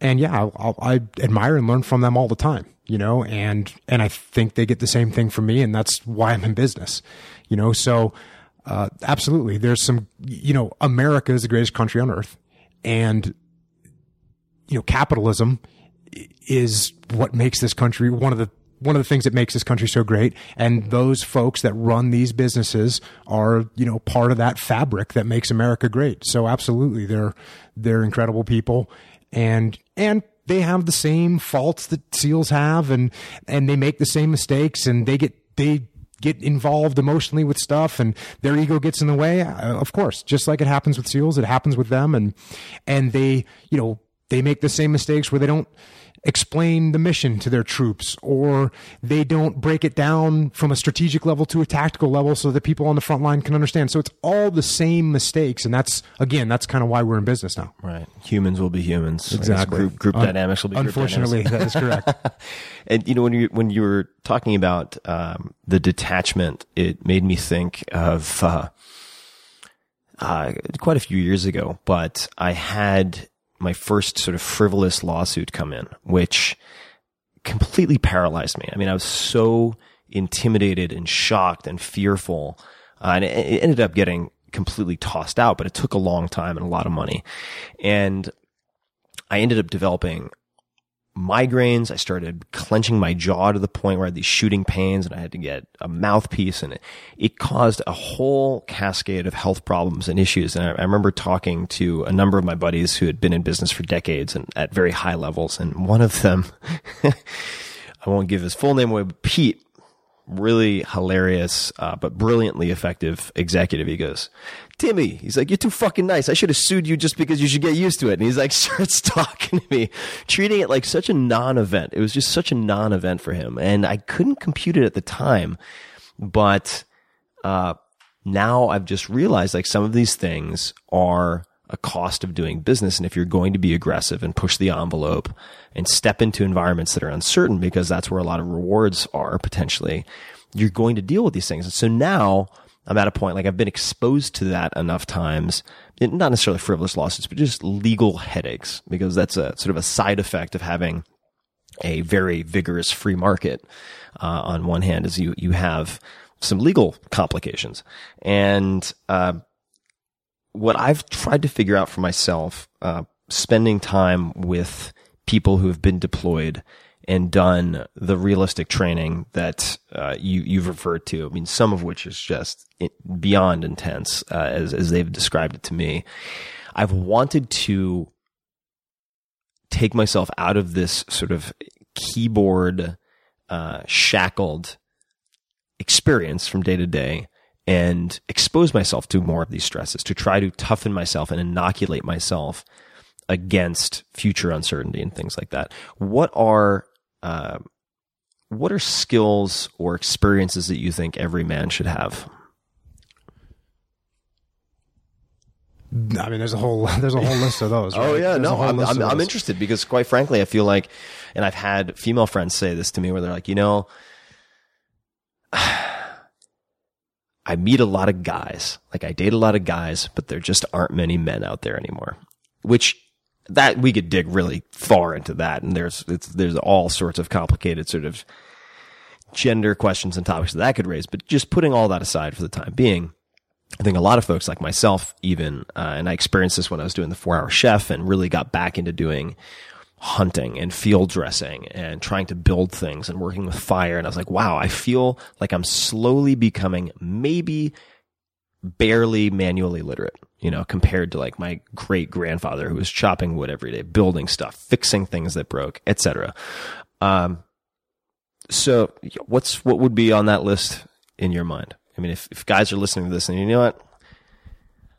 I want to toughen the fuck up just a little bit, If you went bare bones basic, you're talking food, shelter, and water, right? Mm-hmm. Do you have the skills to bring those things to the table and make them happen? I think that's a very basic place to start. I can tell you that from my perspective, and I actually gave a speech at one of my buddies' weddings, and I said that there was 3 things in my life that made me feel like a man. And when I say feel like a man, it doesn't mean bow up and feel like a man. It actually means the opposite. It actually means I'm confident enough that I don't need to bow up, and I don't need bow up meaning puff up your chest, puff up my chest, and I'm a badass. Yeah. And the first one was actually jiu-jitsu, was learning how to fight and knowing that there's not a question that if I get into an altercation, I can handle myself. 100%. That, because when you don't know jiu-jitsu or you don't know how to fight, then you question that in the back of your mind. And how do you answer that question? You act like an asshole, right? These are the guys that, run around in a bar getting in fights with people because they don't know. They're not confident that they can handle themselves. So that was number one. Number two was going into combat, because again, there was a big question mark of you don't know for sure how you're going to react in those situations. And I felt pretty good that I knew how I was going to act, but you need to check the box. And so I checked that box, and I knew that I was going to do fine, and that I did fine, and that I was brave and not scared and was able to detach myself and make decisions and make things happen. So that was good. And then the last one was getting married and having kids, because now all of a sudden I have other humans that are directly relying on me as their sole kind of leader, and, realizing that this is the most important thing. You have to make this the most important thing in your life. And you're out of that game too, so you're no longer trying to impress, a girl or whatever, because you got a girl. Right. And so there's a level of, I don't care anymore, that is also nice. So those three things were, for me, were kind of where I was able to say, okay, I'm good now. Let's focus on being a good guy and moving forward. But those are three good ones. The on the jiu-jitsu side, that's the only one that I can speak to, having done a little bit here and there, and also Muay Thai and whatnot. But I think that it's so valuable on so many levels, because not only do you know you can handle yourself, but if you think you're a tough guy and you go to a good gym, you get taught really quickly how untough you are. Yep. And so I just remember, for instance, I was training at Fairtex ages ago here in San Francisco, and one of the guys who was a trainer, his name was E-N-N, and he was a southpaw, so I trained with him because I'm a southpaw. The most unassuming little dude you've ever seen in your life. Calves the size of my torso, but otherwise you would never guess in a million years. And he had terrible fashion sense, and so he'd wear these huge baseball caps that would cover his entire head, so he looked like he was about 7 years old. He was only like 5'1", 5'2". Huge baggy t-shirt, baggy pants. So he just looked like average guy who's going to be some type of manual laborer. And people would mistake him for being Mexican. And I just remember he went out to this bar, because the gym was on Clementina Street, which was between Howard and Folsom, I think it was between Howard and Folsom, between 5th and 6th, which is it was a terrible place to be when I was training there. And in fact, Alex Gong, the owner, was shot in the chest and killed, basically while I was there. And, by a guy stuck in traffic. It's an insane story. But suffice to say, he goes out to a bar, and I was at a fly-in camp at the time with a bunch of other guys, and this guy pulls a knife on one of the other trainers. Why? Who knows? And so everybody kind of backs up, and they're like kind of two groups facing each other. And one of the guys is like, I'm going to fuck you up. And to N, who looks like he's like a tiny little guy, and he just throws the nastiest roundhouse kick you can imagine. Like, basically breaks the guy in half, like just a Lego figure being broken by a gorilla. And then that was just the showstopper. But it's just, I think once you train with people like that, you're like, I am never going to pick a fight, because you never know who the N is, right? Absolutely true. And I think it's very, it also, that confidence and that humility, I think, transfers to so many other areas. Because you realize, like, wow, I thought I was the cat's meow. I thought I was the king of the hill in areas A, B, C, D, or E. But you know what? That's probably not the case. On the combat side of things, what are stressful experiences that a civilian might expose themselves to that could, I know, not perfectly simulate it, but to perhaps give them that type of fear inoculation or conditioning on some level? I think any of those, rock climbing, parachuting, anything that has a real danger to it, which both those things can, and do. I think those can definitely help. I would say those are a couple good examples. Sure, we could sit here and brainstorm about it, because as soon as you put simulation, we could say paintball, right? Right. But there's no real risk in paintball. They're just zero. So it's cool, and you can definitely get somewhat conditioned to, that panic and that stress level, because it hurts. You get hit with the paintball, ow, ow, ow.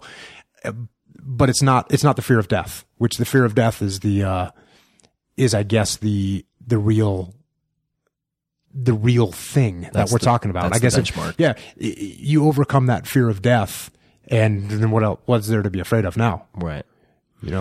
Well, you and I were, we were sitting here, we're in my house, and you noticed the Musashi that I have out over there, this historical novel about Miyamoto Musashi. And I think that, I don't know where it came from, and I can't really pinpoint it, but the reason I have that there is to remind me that if you're constantly afraid of death, I mean, you're paralyzed in so many facets of your life. It really prohibits you from making even effective decisions, right? So one could say, well, you should love your family and have the photos up. And it's like, well, if I really want to love my family and go home to see my family, maybe I shouldn't have those up as something that's going to occupy a part of my brain I need to be effective in the field for me and my men, right? No doubt about it. So it's thinking not about that first move that looks good on paper and to everyone around you, but thinking about the second, the tertiary effect, et cetera. Do you have, are there any books that you've gifted to other people? Or what do you gift to someone? So for books, I think there's only one book that I've ever given, and I've only given it to a couple people. And that's a book called About Face by Colonel David Hackworth. And it is huge. Have you ever heard of it? I haven't. And, I was just looking for, oh wait, here's my pad. And interestingly, I looked for it today on to see if I could download a digital copy, and I don't think it's available digital, which surprised me. So Colonel David Hackworth was the tail end of World War II. He was in Korea. He was highly decorated in Korea. He joined the Merchant Marines or something when he was 15, and got into the Army right after World War II. So he kind of got raised by those World War II veterans. And then he was in Korea, and he was in Vietnam, and he was just absolutely borderline worshipped by the men that he led and by some of the senior leadership. And just a great book. And he was a rebel, and he did question the way we were doing things. And what's controversial about him is that he's the guy that said to Walter Cronkite, or he said he's the first guy in Vietnam that said, we're not going to win this thing. And so he's kind of, blacklisted by much of the Army. But, as you dig into that, what he was really saying was, we're not going to win this thing if we keep fighting how we're fighting. He recognized that we needed to do a significant paradigm shift in the strategy that we were executing over there. And, it's like you've heard, hey, we never lost a tactical battle in Vietnam. You've heard that, right? Yep. And there's plenty of people that will say that all day long. But if you and I are leading a platoon and we take our platoon out and we hit a booby trap and it kills 3 of our guys or 2 of our guys and wounds another 3, and there's no one to shoot at, and we medevac those guys and we come back to base, who won that? Right. And he recognized that. So the metrics that were being used were sort of not a smoke screen, but they were at best the wrong metrics in a lot of cases. I had that book next to my bed in Ramadi, and I literally read it every night. I would, that's how I'd fall asleep. I'd go up, read a couple pages, just open and you'd find something in every. It was very comparable. They were working with the South Vietnamese Army, and guess what? They were corrupt, and they were scared, and they weren't the best soldiers. And we were working with the Iraqis, and guess what? They were corrupt, and they were scared, and they weren't the best. There were so many parallels between the two. And so that's the book that I've given to a couple close friends of mine that I wanted them to have. About Face. The other book that the other book that I've read multiple times is Blood Meridian. Blood Meridian. Yeah. I don't know that. You don't know? Oh, okay. So it's written by Cormac McCarthy. Oh, fantastic writer. So this is his best book. And, I was an English major in college. And so, I was forced to read all kinds of books. And, obviously Shakespeare is kind of the pinnacle in my mind. And this Cormac McCarthy is the guy that I think actually has that. And if you read Blood Meridian, then there it is. Right. And I think what I find so gripping about it is, you know, I talked earlier about the darkness of the world. And this is a historical novel based on a group called the Gallatin Gang that were killing Indians. And they ended up killing everybody. If you had black hair, your scalp was going to be taken. And that's what it's about. And it's completely epic. But for me, it communicated to me, a guy, Cormac McCarthy, was able to show the darkness in humanity. And there's nothing good about that. I mean, there's nothing pleasant in any way, shape, or form in that book. But that's in many ways the world that I lived in. Do you think there is? I struggle with this myself, because and when I say struggle with, what am I struggling with? How much to voluntarily expose myself to darkness? Because I have sort of ups and downs that I contend with, and a lot of people in my family just hereditarily deal with this. But I feel like on one hand, I don't want to be Pollyanna-ish. I don't want to just put on my rose-colored glasses and believe that everything is okay. Everyone has everyone else's best interests in mind, right? Because I've had friends who've been kidnapped. I've had nothing that compares to what you've experienced, but I've seen enough glimpses of this like brutish nastiness that on one hand, you know, I wonder, as a civilian, should I not look at that stuff? Should I try to shield myself? You know, develop a basic level of protection and skills, but otherwise shield myself from it, because it's not my job to have to look that in the face. And in fact, it will darken my view of humanity.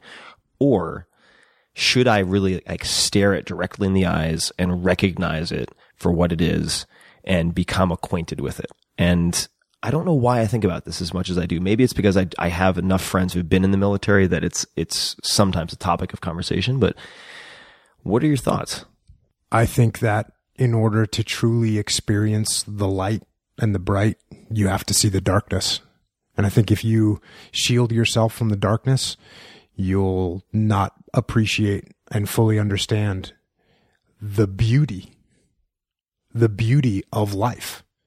And again, you know, I go back to the sacrifices that I saw guys make on the battlefield, and it's in the complete darkness of the world, of the human soul. And you see that there's nothing brighter than somebody that lays down their life for their friends. And so I think if you want to understand the beauty and the glory of the life you have, it is good to know and understand that darkness. Yeah, that makes sense. What are some of the most common misconceptions about Navy SEALs? Or you can pick whichever one you want to tackle. What inaccuracies bother you about SEALs, or the military for that matter, that are common in movies? Well, one of the things that I talk about when I talk to businesses, because businesses think that, you know, if you're a military guy, if Tim is a military guy and I outrank you and I tell you to go do something, you're going to go do it with a big smile on your face and you're going to make it happen. And so that's the misconception. And if that was true, then military leadership would be the easiest form of leadership in the world, because everyone would just obey your commands. Right. And it couldn't be further from the truth. Now, it would work if I outrank you and I tell you to clean the toilet, you go, okay, you outrank me and you go do it. But then you multiply the intensity there times infinite to where I'm telling you need to go charge a machine gun nest and you're going to die if you do it. Are you going to listen to me? I wouldn't want to. You wouldn't want to, and you may or may not. Right. You may or may not. And I need to be a leader. I need to actually be a leader if I'm going to get you to do stuff, I need to lead you. I can't just order you to do it. So that's the biggest misconception, is that, oh, if we're in the military and I order you to do something, you're going to have to do it. Now, again, you're not going to disobey the chain of command, but there's stories of SEALs in Vietnam. Many stories from SEALs in Vietnam that have told me, oh, they got tasked with a mission to go out and do X. And they looked at the mission and said, you know what? That doesn't make any sense. I'll tell you what, they'd go out patrol 100 yards outside the wire, sit down in a little rice paddy somewhere, wait 2 hours, come back and say, yeah, the target wasn't there, or the ambush didn't happen, or whatever. They would just blatantly disobey those. Not blatantly, they would surreptitiously disobey orders. So that's one of the big challenges. Another thing I'll get is, I'll meet with a CEO and he'll say, I can't wait for you to get in here and whip my people into shape. So, in their mind, they're thinking that if I come in and yell and scream and make people do push-ups like a drill instructor, that will somehow, create a paradigm shift in the strategy and the culture of their company. We both can laugh at that because it's completely false. And, I think it comes very quickly as I start to talk to them about what's happening inside their company. They realize that, what we do from a leadership perspective is infinitely more about brains than it is about brawn. And the brawn stuff is from the movies, and it does not work in reality. What, when you mentioned the SEALs in Vietnam, sitting right outside the tripwires or whatnot, made me think of Band of Brothers, towards the end. I don't know what your opinion is of that entire series, but awesome. I've watched it multiple times. My mom is very fascinated by World War II. So Letters from Iwo Jima and so on. So that fascination was passed on to me. Hardcore History is an amazing podcast for listening to, whether it's World War I or Genghis Khan or otherwise. But I completely second that. Oh, so good. I tell people about it all the time. Yeah, Dan Carlin's amazing. But in Band of Brothers, they were tasked with, I guess, a raid towards the end. It's like, we've already won this, and this is for some type of guy. Is this for someone who wants a promotion back, thousands of miles away? And so they made the decision, to kind of sit it out. I don't know why I felt compelled to share that. I think that Band of Brothers, for me, more than anything else that I've observed, I felt like I had a window into sort of the pain and suffering and courage and sacrifice that was involved in a battle that is, I suppose, in many ways very, very different from the insurgent, sort of counterinsurgency warfare in terms of terrain, right? I mean, when you have a bad guy like Hitler, it seems like, in retrospect, everyone's on your side. Right? But if somebody as a civilian wants to get a better understanding of the experiences that you've had, aside from the books you recommended, what are there movies or documentaries that do it justice? Restrepo, which I'm sure you've seen. I have seen. That's a heart-wrenching. It's unbelievable. There's an hour-long, I think it's History Channel. It's actually called A Chance in Hell: The Battle for Ramadi, which is about the battle for Ramadi. I like Band of Brothers. I love The Pacific. Did you see The Pacific? I've had it recommended to me multiple times. I mean, it's the Band of Brothers in the Pacific, so it's absolutely phenomenal. And I had read several of the books that the Pacific is based on. Eugene Sledge, I'd read his book, With the Old Breed. I'd read a bunch of those books, so I kind of knew and understood it. And that's just a phenomenal epic story. And it does, it got to me. Like when I was watching it, I got that feeling. That feeling. I remember there's one scene where they're walking through the jungle in some island in the Pacific, and nothing has happened yet. And I had that feeling because it's just like the feeling you'd have in Ramadi, and you'd be walking down the street. If no shots had been fired yet, it's this feeling of anticipation, but it's fear, it's anticipation, it's the unknown. And it's the waiting. Sounds eerie. It's the waiting for it to happen, and it's coming. And I got that feeling watching the Pacific. And that was in one of the early ones. And I said, wow, this is nailing it. Well done. Yeah. I have to watch that. This is sort of the, definitely the final push. I need to watch that. What would you put on a billboard? If you could have one billboard anywhere, what would you put on it?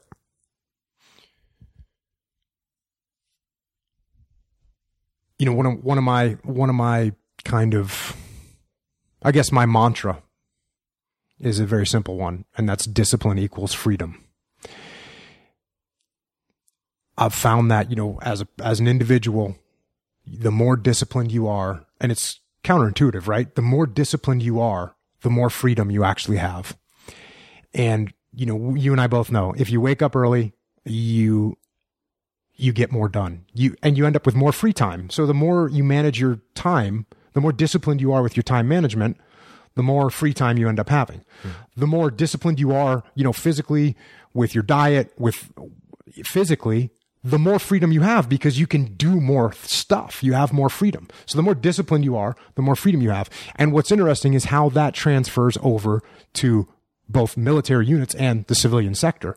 That, imposing or when an element or when a unit or when a company is a disciplined group, they actually end up with more freedom. So, I had a SEAL troop. We were highly disciplined.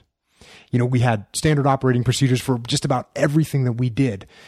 And you'd think that would restrain your creativity, but it actually doesn't. The more disciplined you are, the easier I could say, hey, you four, go take down that building. And they knew what to do because they were highly disciplined. I knew what they were going to do because they were highly disciplined. We understood what parameters they were going to stay within because we had standard operating procedures to follow. So that discipline, both on an individual level and as a group, equals freedom. And just like anything else with leadership, you can take that too far. You can discipline an element or a person so much that they break down and they no longer have creativity. So just like the dichotomy of leadership, you can go too strong with discipline and they end up breaking down, or you can give them too much freedom and they break down in the other direction. Yeah, this is I'm really glad that you mentioned that because I've realized in a way that when I struggle the most kind of existentially or really just creatively, it's when I have the fewest constraints. I want positive constraints. I need boxes, not so that I have to stay within the box, but that I can start at least coloring inside the box. And that's part of the reason I've been so excited to adopt, this rescue puppy, Molly, because it forces me to regiment and structure my day in such a way that I can then plan around fixed objects. And I think that whether it's in the military, at least in my experience in business, you want to reserve your creativity for the things that require creativity, not for what should the steps be when I'm doing a room clearance. It's like, no. You want a standard operating procedure so that your brain cycles are allocated to the places where you need those brain cycles, right? That's 100% right. And so I've realized in the last few months for myself that what I thought I wanted, right, which is freedom in the form of infinite options, is not actually what I want at all. It's very stressful, and you end up burning calories. You burn 10 calories in a million directions. You're fatigued, and you didn't get shit done. So I'm actually in a way trying to figure out how I can say no to 1,000 things so that I can be fully creative on one or two things. And it's part of the reason I enjoy doing this podcast so much is that when you talk to people who've operated at the highest levels in any field, this kind of stuff comes up. And after a while, it's like, Ferriss, idiot. Do you get the message yet? You've heard meditation from 80% of the people who've been on your podcast. Maybe you should chill the fuck out and sit down for 20 minutes every morning. But I want to talk about ownership. And could you explain your book and why you decided to write it? So first of all, while I was still in the SEAL teams, I had guys, because they once everyone knew I was getting out, I had guys saying, hey, you need to write this stuff down. You need to pass on these lessons learned. And, I did that in almost a doctrinal way. And I captured those lessons learned and passed those on. And then when I started working with civilian companies, Leif and I, my business partner, we started hearing the same thing, which is, hey, do you guys have a reference? Can we, what if we want to hand out some stuff to the rest of our people that couldn't make this? And hey, you guys really changed the way this group is operating. We want to spread that to the rest of our groups. Do you have a book we can give them? Do you have reference material? And, eventually we said, okay, we need to write something. And so, from my perspective, this is, an opportunity for us to pass on the lessons that we learned and relearned that have been, some of the lessons we learned and talk about have been around for thousands of years. And some of them were discovered a little bit more recently, but they are definitely solid and they've been very well tested in a variety of environments, starting with the harshest environment of them all, which is sustained, violent, urban combat. And then we've brought them to dozens and dozens of companies, and we keep hearing the same thing, which is these work. What's the explanation behind the title? Actually came from an email that I sent to a manager in a company. And the email basically said, when I was in the SEAL teams and I was a troop commander, so I was in charge of Task Unit Bruiser, and we were getting ready to go on deployment. And occasionally the Commodore, which is a couple ranks above my boss, actually one rank above my boss is a guy named the Commodore, which is, a full bird colonel if you're in the Marine Corps or the Army. And he's kind of in charge of all the SEAL teams on the West Coast. And so he would have occasional meetings where he'd bring in us, the troop commanders, and we're like the frontline guys. And this is West Coast of the U.S. West Coast of the U.S. And the story that I told in this email was that he would go around the room because he wants to get some direct feedback from the troops. And he'd ask somebody, okay, what do you need? And these guys are my peers. And, someone would say, well, the boots that we have are okay in the hot weather, but we're getting ready to be in a cooler environment. We need new boots. And we need them by this date because that's our next training block. Okay, got it. And you get to the next person and say, when we're out at the desert training facility, there's no Wi-Fi internet, so our guys are disconnected, and, we really need to get Wi-Fi out there. Okay, got it. And the next guy would say, we need more helicopter training support because we don't feel like we're working around helicopters enough, and we really need that. And eventually he'd get to me. And Commodore would say, Jocko, what do you need? And I would say, we're good, sir. And I was stating the obvious, which is if I have problems, I'm going to handle them and I'm going to take care of them and I'm not going to complain. I took extreme ownership of my world. And the way that worked twofold was when I did need something, number one, it was something significant. It was something real. And when I told the Commodore, hey, boss, we need this right here, I would almost get it instantaneously because he knew that I really, truly needed it. And so I'd written this, kind of told that story and talked about extreme ownership and owning everything in your world. Because the other piece of that is you complain, people complain, they place blame on other people. And finally, if Tim's boss isn't giving you the support you need, whose fault is that? Whose fault is it? If your boss is not giving you what you need, whose fault is that? I suppose it's my fault. Plenty of people will say, well, it's my boss's fault. No, it's actually your fault because you haven't educated them. You haven't influenced them. You haven't explained to them in a manner that they understand why you need this support that you need. And so that's extreme ownership. That's where the title came from. Or you've made them like you, I suppose alluded to, you've made them, immune to your requests because you're the boy who cries wolf. Exactly. And if you're constantly needy, they will determine that nothing is important or it's not a real urgent important request. Yep.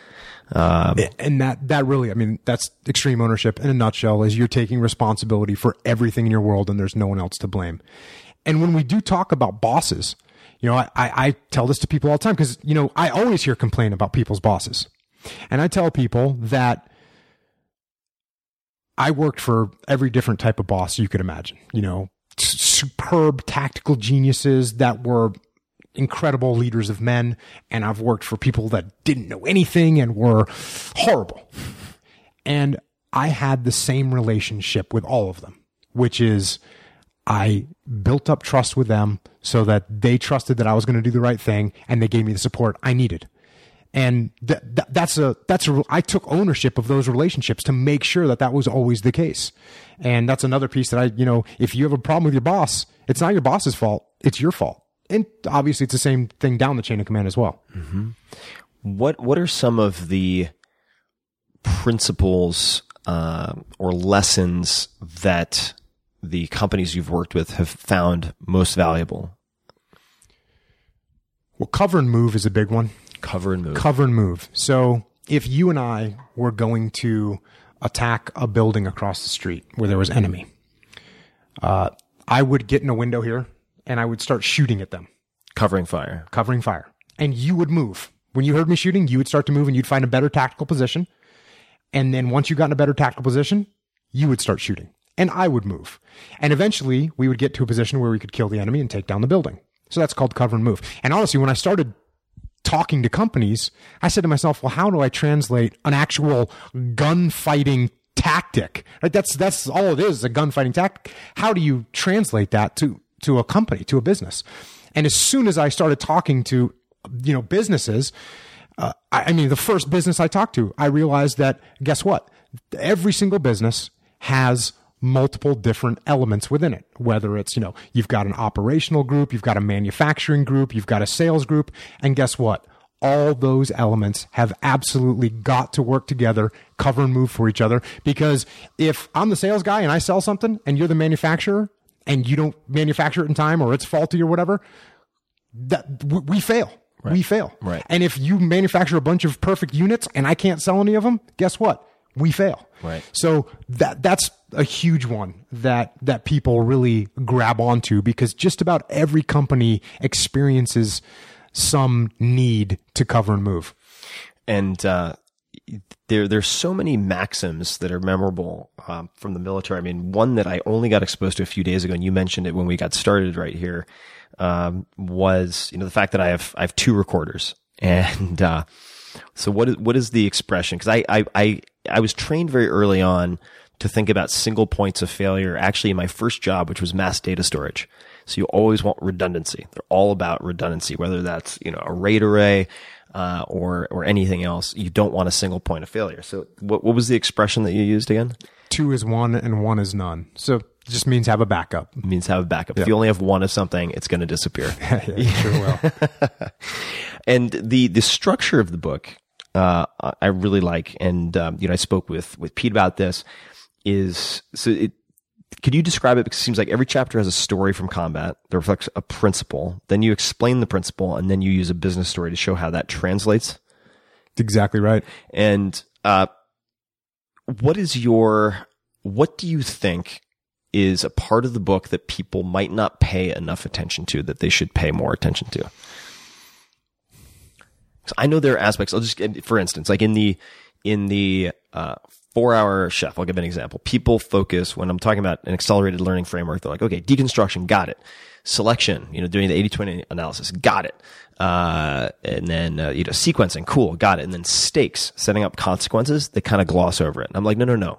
If you don't have a sufficient incentive, like a punishment or reward, all that other stuff, the how-to stuff, doesn't matter, right? But they gloss over it. And I think I take responsibility for that. Like maybe I didn't highlight the importance enough, but what are areas of the book or chapters, anything that comes to mind where you're like, you know what?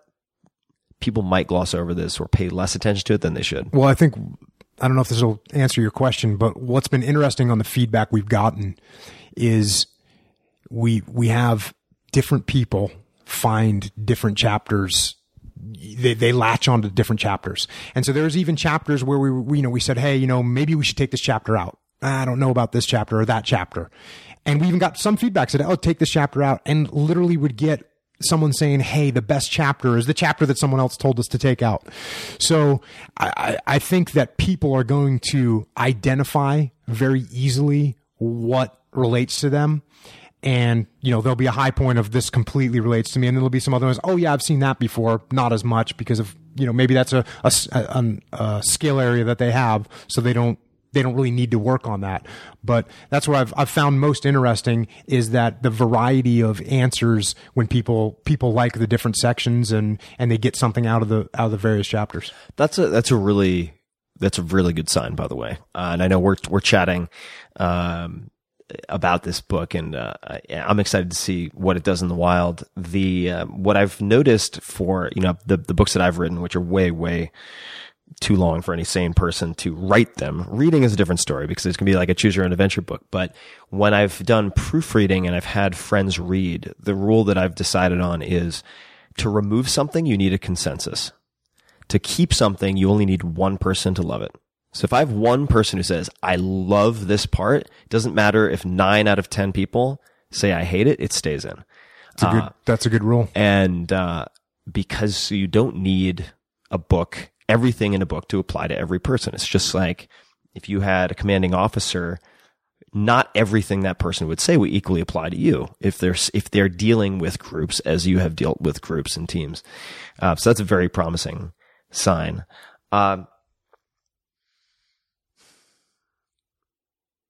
There's so many questions I could ask you. I don't even know where to start. Let me take a quick glance at a few things here, because I know we want to grab some food in not too short order. Jocko hungry. Jocko smash. I don't want Jocko to smash me because I would be helpless. What do you talk to about SEALs more versus civilians?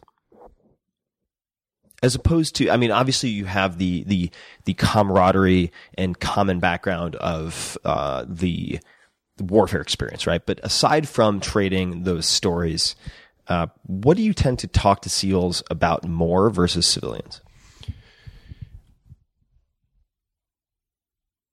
Straight to the point. When I go and talk to SEALs, I spend a little more time talking about, well, number one, I talk about the tactics, like the actual on the ground tactics of what was happening. And that's valuable lessons learned. Another thing that I talk about in depth is around the piece of risk mitigation. Now, as you know, in the business world, risk mitigation is huge. And as a matter of fact, the first time I ever spent the day with a CEO and he said, well, what do you think of this stuff? And I said, well, it's kind of like what I used to do, risk mitigation. But when you're talking about your guys getting killed, it's a whole nother ball game. And I remember a conversation I had with my commanding officer. And so this is the type of thing that I would tell SEALs.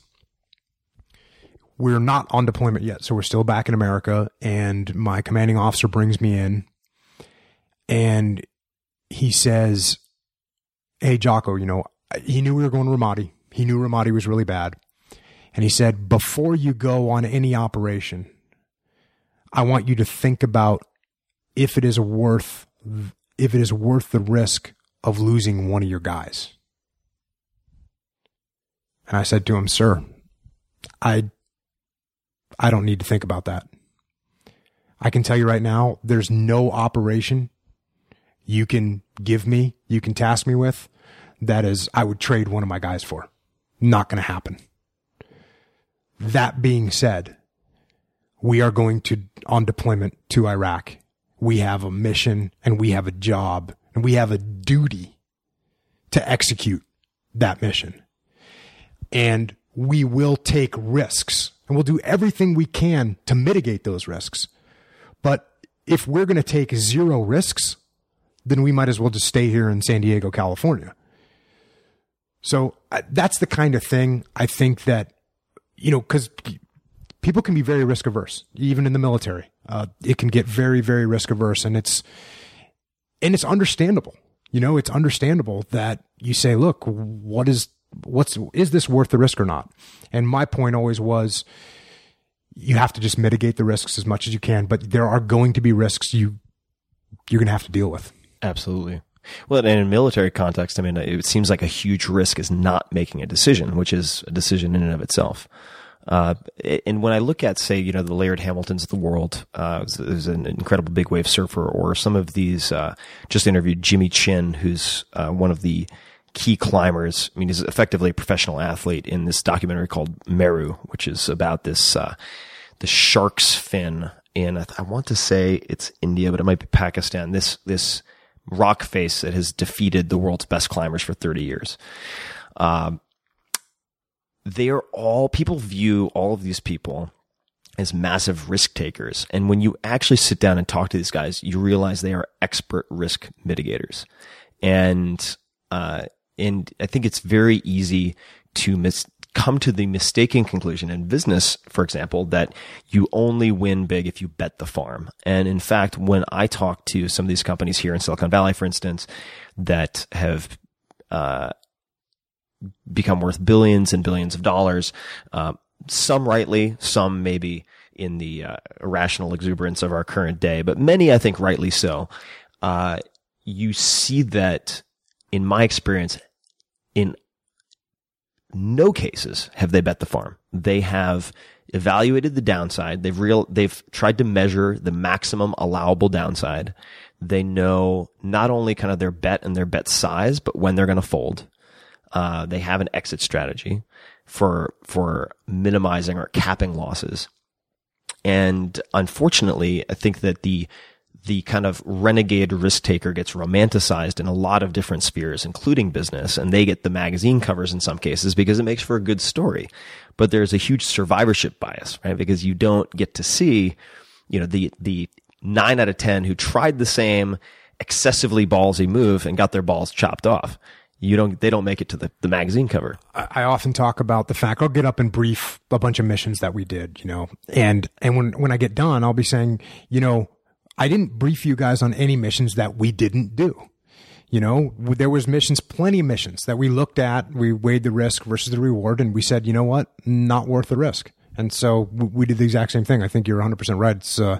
It's a very high level risk mitigation is the same in business and in combat. Yeah. And it's, I remember hearing an expression, I don't know who to attribute this to, but it's like, if you cap your downside, the upside takes care of itself. And I'm not sure if that applies in every circumstance, but might not be a perfect guideline, but it's a helpful guideline where it's like, if you take enough shots and you've constantly capped your downside, if you have a couple of outliers that give you disproportionate upside, in the long run, I mean, you're going to average out ahead and beat most people, especially the people who are cavalier. Who's a historical figure that you identify with, if any? I talked about David Hackworth, and I definitely identify, or I would, I look up to him. Mm-hmm. And by the way, he became, a peace guy. I mean, that's where he ended up, was living in Australia as a, premier, leading the pack on, anti-nuclear weapons. So it's not your average guy. A historical figure. It's a tough question. I'm not sure what my answer would be. Yeah, I'll stick with Hackworth. All right. Hackworth it is. What is something most people would be surprised to know about you?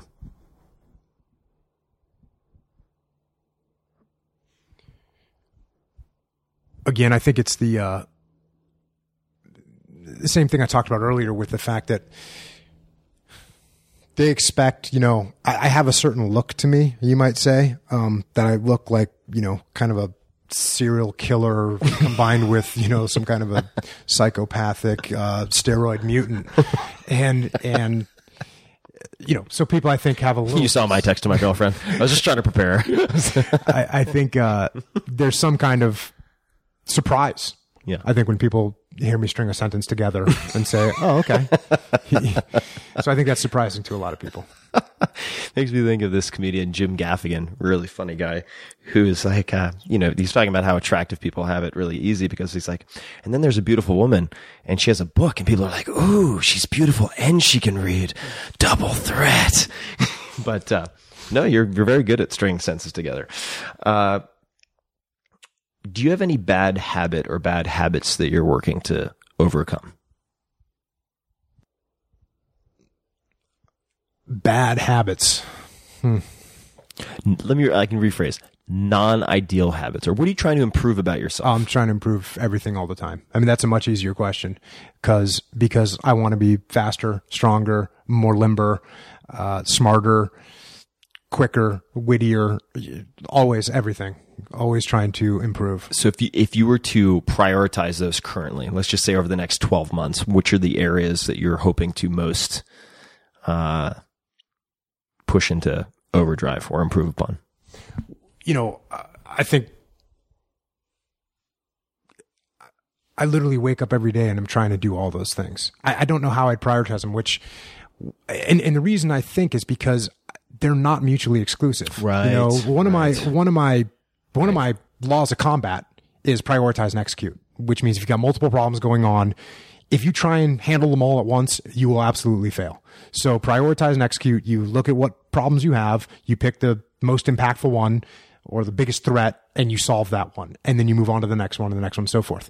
But, I can definitely read and work out and stretch all in the same day. These are not mutually exclusive things, and I'll do them all. Well, you're right. And I mean, I guess it is in a way it could be viewed as a trick question. I was reading a number of transcribed lectures by Krishnamurti, and he talked about, and I'm probably butchering this by paraphrasing it, but the fact that people talk about changing one small thing at a time. And I do think there's a place for that in behavioral change. And certainly applies to things like dog training or human training, operant conditioning, classical conditioning, and blah, blah, blah, shaping and all that. But there are cases where the elements are so intertwined, you can't change one without changing all the others. So you do have to kind of, try to, you can't eat the elephant in one small bite at a time. You have to try to eat the whole fucking elephant. All right, let me ask a couple of cheesy questions just because I'm feeling the spirit move me here. You walk into a bar. What do you order from the bartender? Water. Water. Do you not drink alcohol? Nope. You do not. No caffeine or very limited caffeine. No alcohol. What other things? Are there any other things you abstain from that would surprise people? Perhaps. I don't think so. Okay. What do you listen to? What type of music do you listen to when working out? So I grew up listening to heavy metal and hardcore music. Mm-hmm. Primarily Black Sabbath was kind of my indoctrination into that world. Good choice. I remember one of my buddies growing up, he was praising Black Sabbath, and he said, music throughout the history of the world has been meant to, make people feel better and bring them joy. And Black Sabbath has absolutely nothing to do with that. I think that's, that darkness. Again, we're going back to that theme of darkness. And I think that Black Sabbath was the first group that I heard that I said, that's what I feel. What is that? And I latched onto it. And, from then I started saying, what's harder? What's darker than that? And, I ended up listening to a lot of hardcore. I'll give a shout out to Black Flag. Oh, yeah. Black Flag. Black Flag, My War, Side 2, which if you listen to Black Flag, and even me when I was growing up, I thought, yeah, these guys are okay, whatever, no big deal, punk rock. But you get to My War, Side 2, and there was a paradigm shift, and it was a completely new thing. And that was another, I had Black Flag, My War, Side 2 on my record player for, maybe even a year, where that's just what I listened to. So, that, And then, again, a lot of the hardcore stuff that I grew up listening to, I still listen to that today. It's still, on my iPhone and what I plug into. If I was to say some of the more modern music that I listen to, I'd throw out the White Buffalo. The White Buffalo. Yeah. Who's, great, just an incredible musician. And what's incredible about him is he writes songs and sings songs that have impact and leave a mark. And he plays acoustic guitar, and it's not heavy metal by any stretch of the imagination, but it is hard and it is raw and it is true. Ooh, and one of the few concerts I've seen in the last 10 years has been White Buffalo, White Buffalo, White Buffalo, and White Buffalo. So I've seen him a bunch of times. Every time he comes around, I go and see him. I'll have to check that out. White Buffalo, I won't even get into it, but very interesting mythological or sort of traditional Native American associations with the White Buffalo also. People can Google that and check it out, but you can go deep looking into the stories associated with the White Buffalo also. Just a few more questions. If you could give yourself, your 25-year-old self, advice, what would it be? Yeah, so I'm 25 years old. I'm at SEAL Team 1, and I need to know that you don't know everything. And right now, I know that right now, that I don't know everything and I still have a ton to learn. And it's like, kind of like, again, we'll go back to jiu-jitsu, but yeah, I told that story earlier. When I first learned a couple basic moves, I thought I knew jiu-jitsu. I thought I was good. I got it. Yeah. And then, now, and, I've been training for 20 something years, and I know that there's still tons. I don't know a quarter of what I need to know, or a tenth of what I need to know. And it's the same thing with everything in life. You've got to have an open mind. You've got to be ready to learn all the time and always be seeking out that knowledge. Because it doesn't just smack you. You've got to seek it out and talk to people, and that's how you learn and get smarter. What, how old are you now, if you don't mind me asking? I'm 44. 44. What about your 35-year-old self? So now I'm in Ramadi. And looking back now, I would say relish that moment. Which I did, but I would say relish that moment. Jocko, this has been fascinating and a real honor. I appreciate you taking the time. Where can people find more about you, about the book, about your company? Where can they? Where are the best places to visit you? And everybody listening, of course, the links and so on to everything we talked about in this discussion will be at 4-Hour Workweek, all spelled out, 4hourworkweek.com, and just click on podcast. But where can people find more about you and your work online? So we have a Facebook for the book that's coming out. Extreme Ownership is where you can find that on Facebook. We have a Twitter for Extreme Ownership as well. And Leif and I are both extremely inept at social media. So it's we're trying to make some improvements there, and as we get people interested, we'll do more. And I actually have a Twitter account. I think I've posted one Twitter statement. Well, yeah. It's kind of weird. I always feel like I never liked people that just talked for no reason. Right. And I kind of get the feeling when you're posting something on Twitter, you're kind of talking for no reason. Yeah. And so, I don't know, maybe as people start to ask me questions on Twitter, yeah, and now I have a conversation, because to just sit there and talk, it feels awkward to me and not right. To describe the burrito you just had to perfect strangers on the internet. I'll tell you what I'll do. After we get off, I'll show you how I use Twitter for extremely fast information gathering and polling, and I think you'll find that interesting. I'm sure I will. There are some very practical applications. So guys, I will link to all of this. Website is, I always mispronounce this. Is it Echelon or Echelon? It's actually Echelon Front. Echelon, ECHELON front.com. And I will link to all this stuff, but I'll say it anyway. Follow Jocko so that he is forced to interact on Twitter, which is the sort of the antithesis of the act more, talk less ethos that I so respect, but I will show him some interesting ways to implement it at Jocko Willink. So on Twitter, at JOCKOWILLINK. And Extreme Ownership will also be on Twitter and Facebook. I'll link to all this stuff, but that will be in the show notes. And Jocko, thanks so much. I really appreciate the time. Appreciate the opportunity. Thank you. All right, man. We'll get some food and to be continued. So guys, let us know what you thought. Check out the book. You should really check out the book, Extreme Ownership. I've been reading it, and very highly actionable, very easy to digest. You have lessons wrapped into stories, so you have some sugar coating that will help compel this and propel this into your brain, so you can actually use this information. And as always, thank you for listening. Until next time, learn, experiment, test, and educate yourself.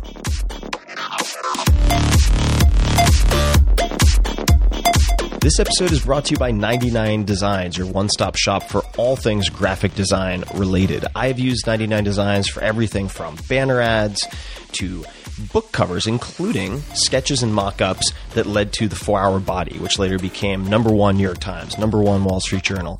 And the brainstorming, a lot of it took place with designers from around the world. And here's how it works. Whether you need a t-shirt, a business card, a website, an app thumbnail, whatever it might be, you submit that project, and designers from around the world will send you sketches and mock-ups and designs. You choose your favorite, and you have an original that you love, or you get your money back. It's that straightforward. And many of you who are listening have already used it and created some amazing things that I'll be sharing in the future. But in the meantime, if you want to see some of my competitions, some of the book covers, as well as get a free $99 upgrade, go to 99designs.com/Tim. That's 99designs.com/Tim. This episode is brought to you by Wealthfront, and this is a very unique sponsor. Wealthfront is a massively disruptive, in a good way, set-it-and-forget-it investing service led by technologists from places like Apple and world-famous investors. It has exploded in popularity in the last 2 years, and they now have more than $2.5 billion under management. In fact, some of my very good friends, investors in Silicon Valley, have millions of their own money in Wealthfront. So the question is why? Why is it so popular? Why is it unique? Because you can get services previously reserved for the ultra-wealthy, but only pay pennies on the dollar for them. And this is because they use smarter software instead of retail locations, bloated sales teams, etc. And I'll come back to that in a second. I suggest you check out wealthfront.com/Tim. Take the risk assessment quiz, which only takes 2 to 5 minutes, and they'll show you for free exactly the portfolio they'd put you in. And if you just want to take their advice, run with it, do it yourself, you can do that. Or, as I would, you can set it and forget it. And here's why. The value of Wealthfront is in the automation of habits and strategies that investors should be using on a regular basis, but normally aren't. Great investing is a marathon, not a sprint, and little things that you may or may not be familiar with, like automatic tax loss harvesting, rebalancing your portfolio across more than 10 asset classes, and dividend reinvestment add up to very large amounts of money over longer periods of time. Wealthfront, as I mentioned, since it's using software instead of retail locations, etc., can offer all of this at low costs that were previously completely impossible. Right off the bat, you never pay commissions or account fees. For everything, they charge 0.25% per year on assets above the first $15,000, which is managed for free if you use my link, wealthfront.com/Tim. That is less than $5 a month to invest a $30,000 account, for instance. Now, normally when I have a sponsor on this show, it's because I use them and recommend them. In this case, it's a little different. I don't use Wealthfront yet because I'm not allowed to. Here's the deal. They wanted to sponsor this podcast, but because of SEC regulations, companies that invest your money are not allowed to use client testimonials. So I couldn't be a user and have them on the podcast. But I've been so impressed by Wealthfront that I've invested a significant amount of my own money, at least for me, in the team and the company itself. So I am an investor and hope to soon use it as a client. Now back to the recommendation. As a Tim Ferriss Show listener, you'll get $15,000 managed for free if you decide to open an account. But just start with seeing the portfolio that they would suggest for you. Take 2 minutes, fill out their questionnaire at wealthfront.com/Tim. It's fast, it's free. There's no downside that I can think of. Now, I do have to read a mandatory disclaimer. Wealthfront Inc. is an SEC-registered investment advisor. Investing in securities involves risks, and there's the possibility of losing money. Past performance is no guarantee of future results. Please visit wealthfront.com to read their full disclosure. So check it out, guys. This is one of the hottest, most innovative companies coming out of Silicon Valley, and they're killing it. They've become massively popular. Just take a look, see what portfolio they would create for you, and you can use that information however you want. Wealthfront.com/Tim. And until next time, thank you for listening.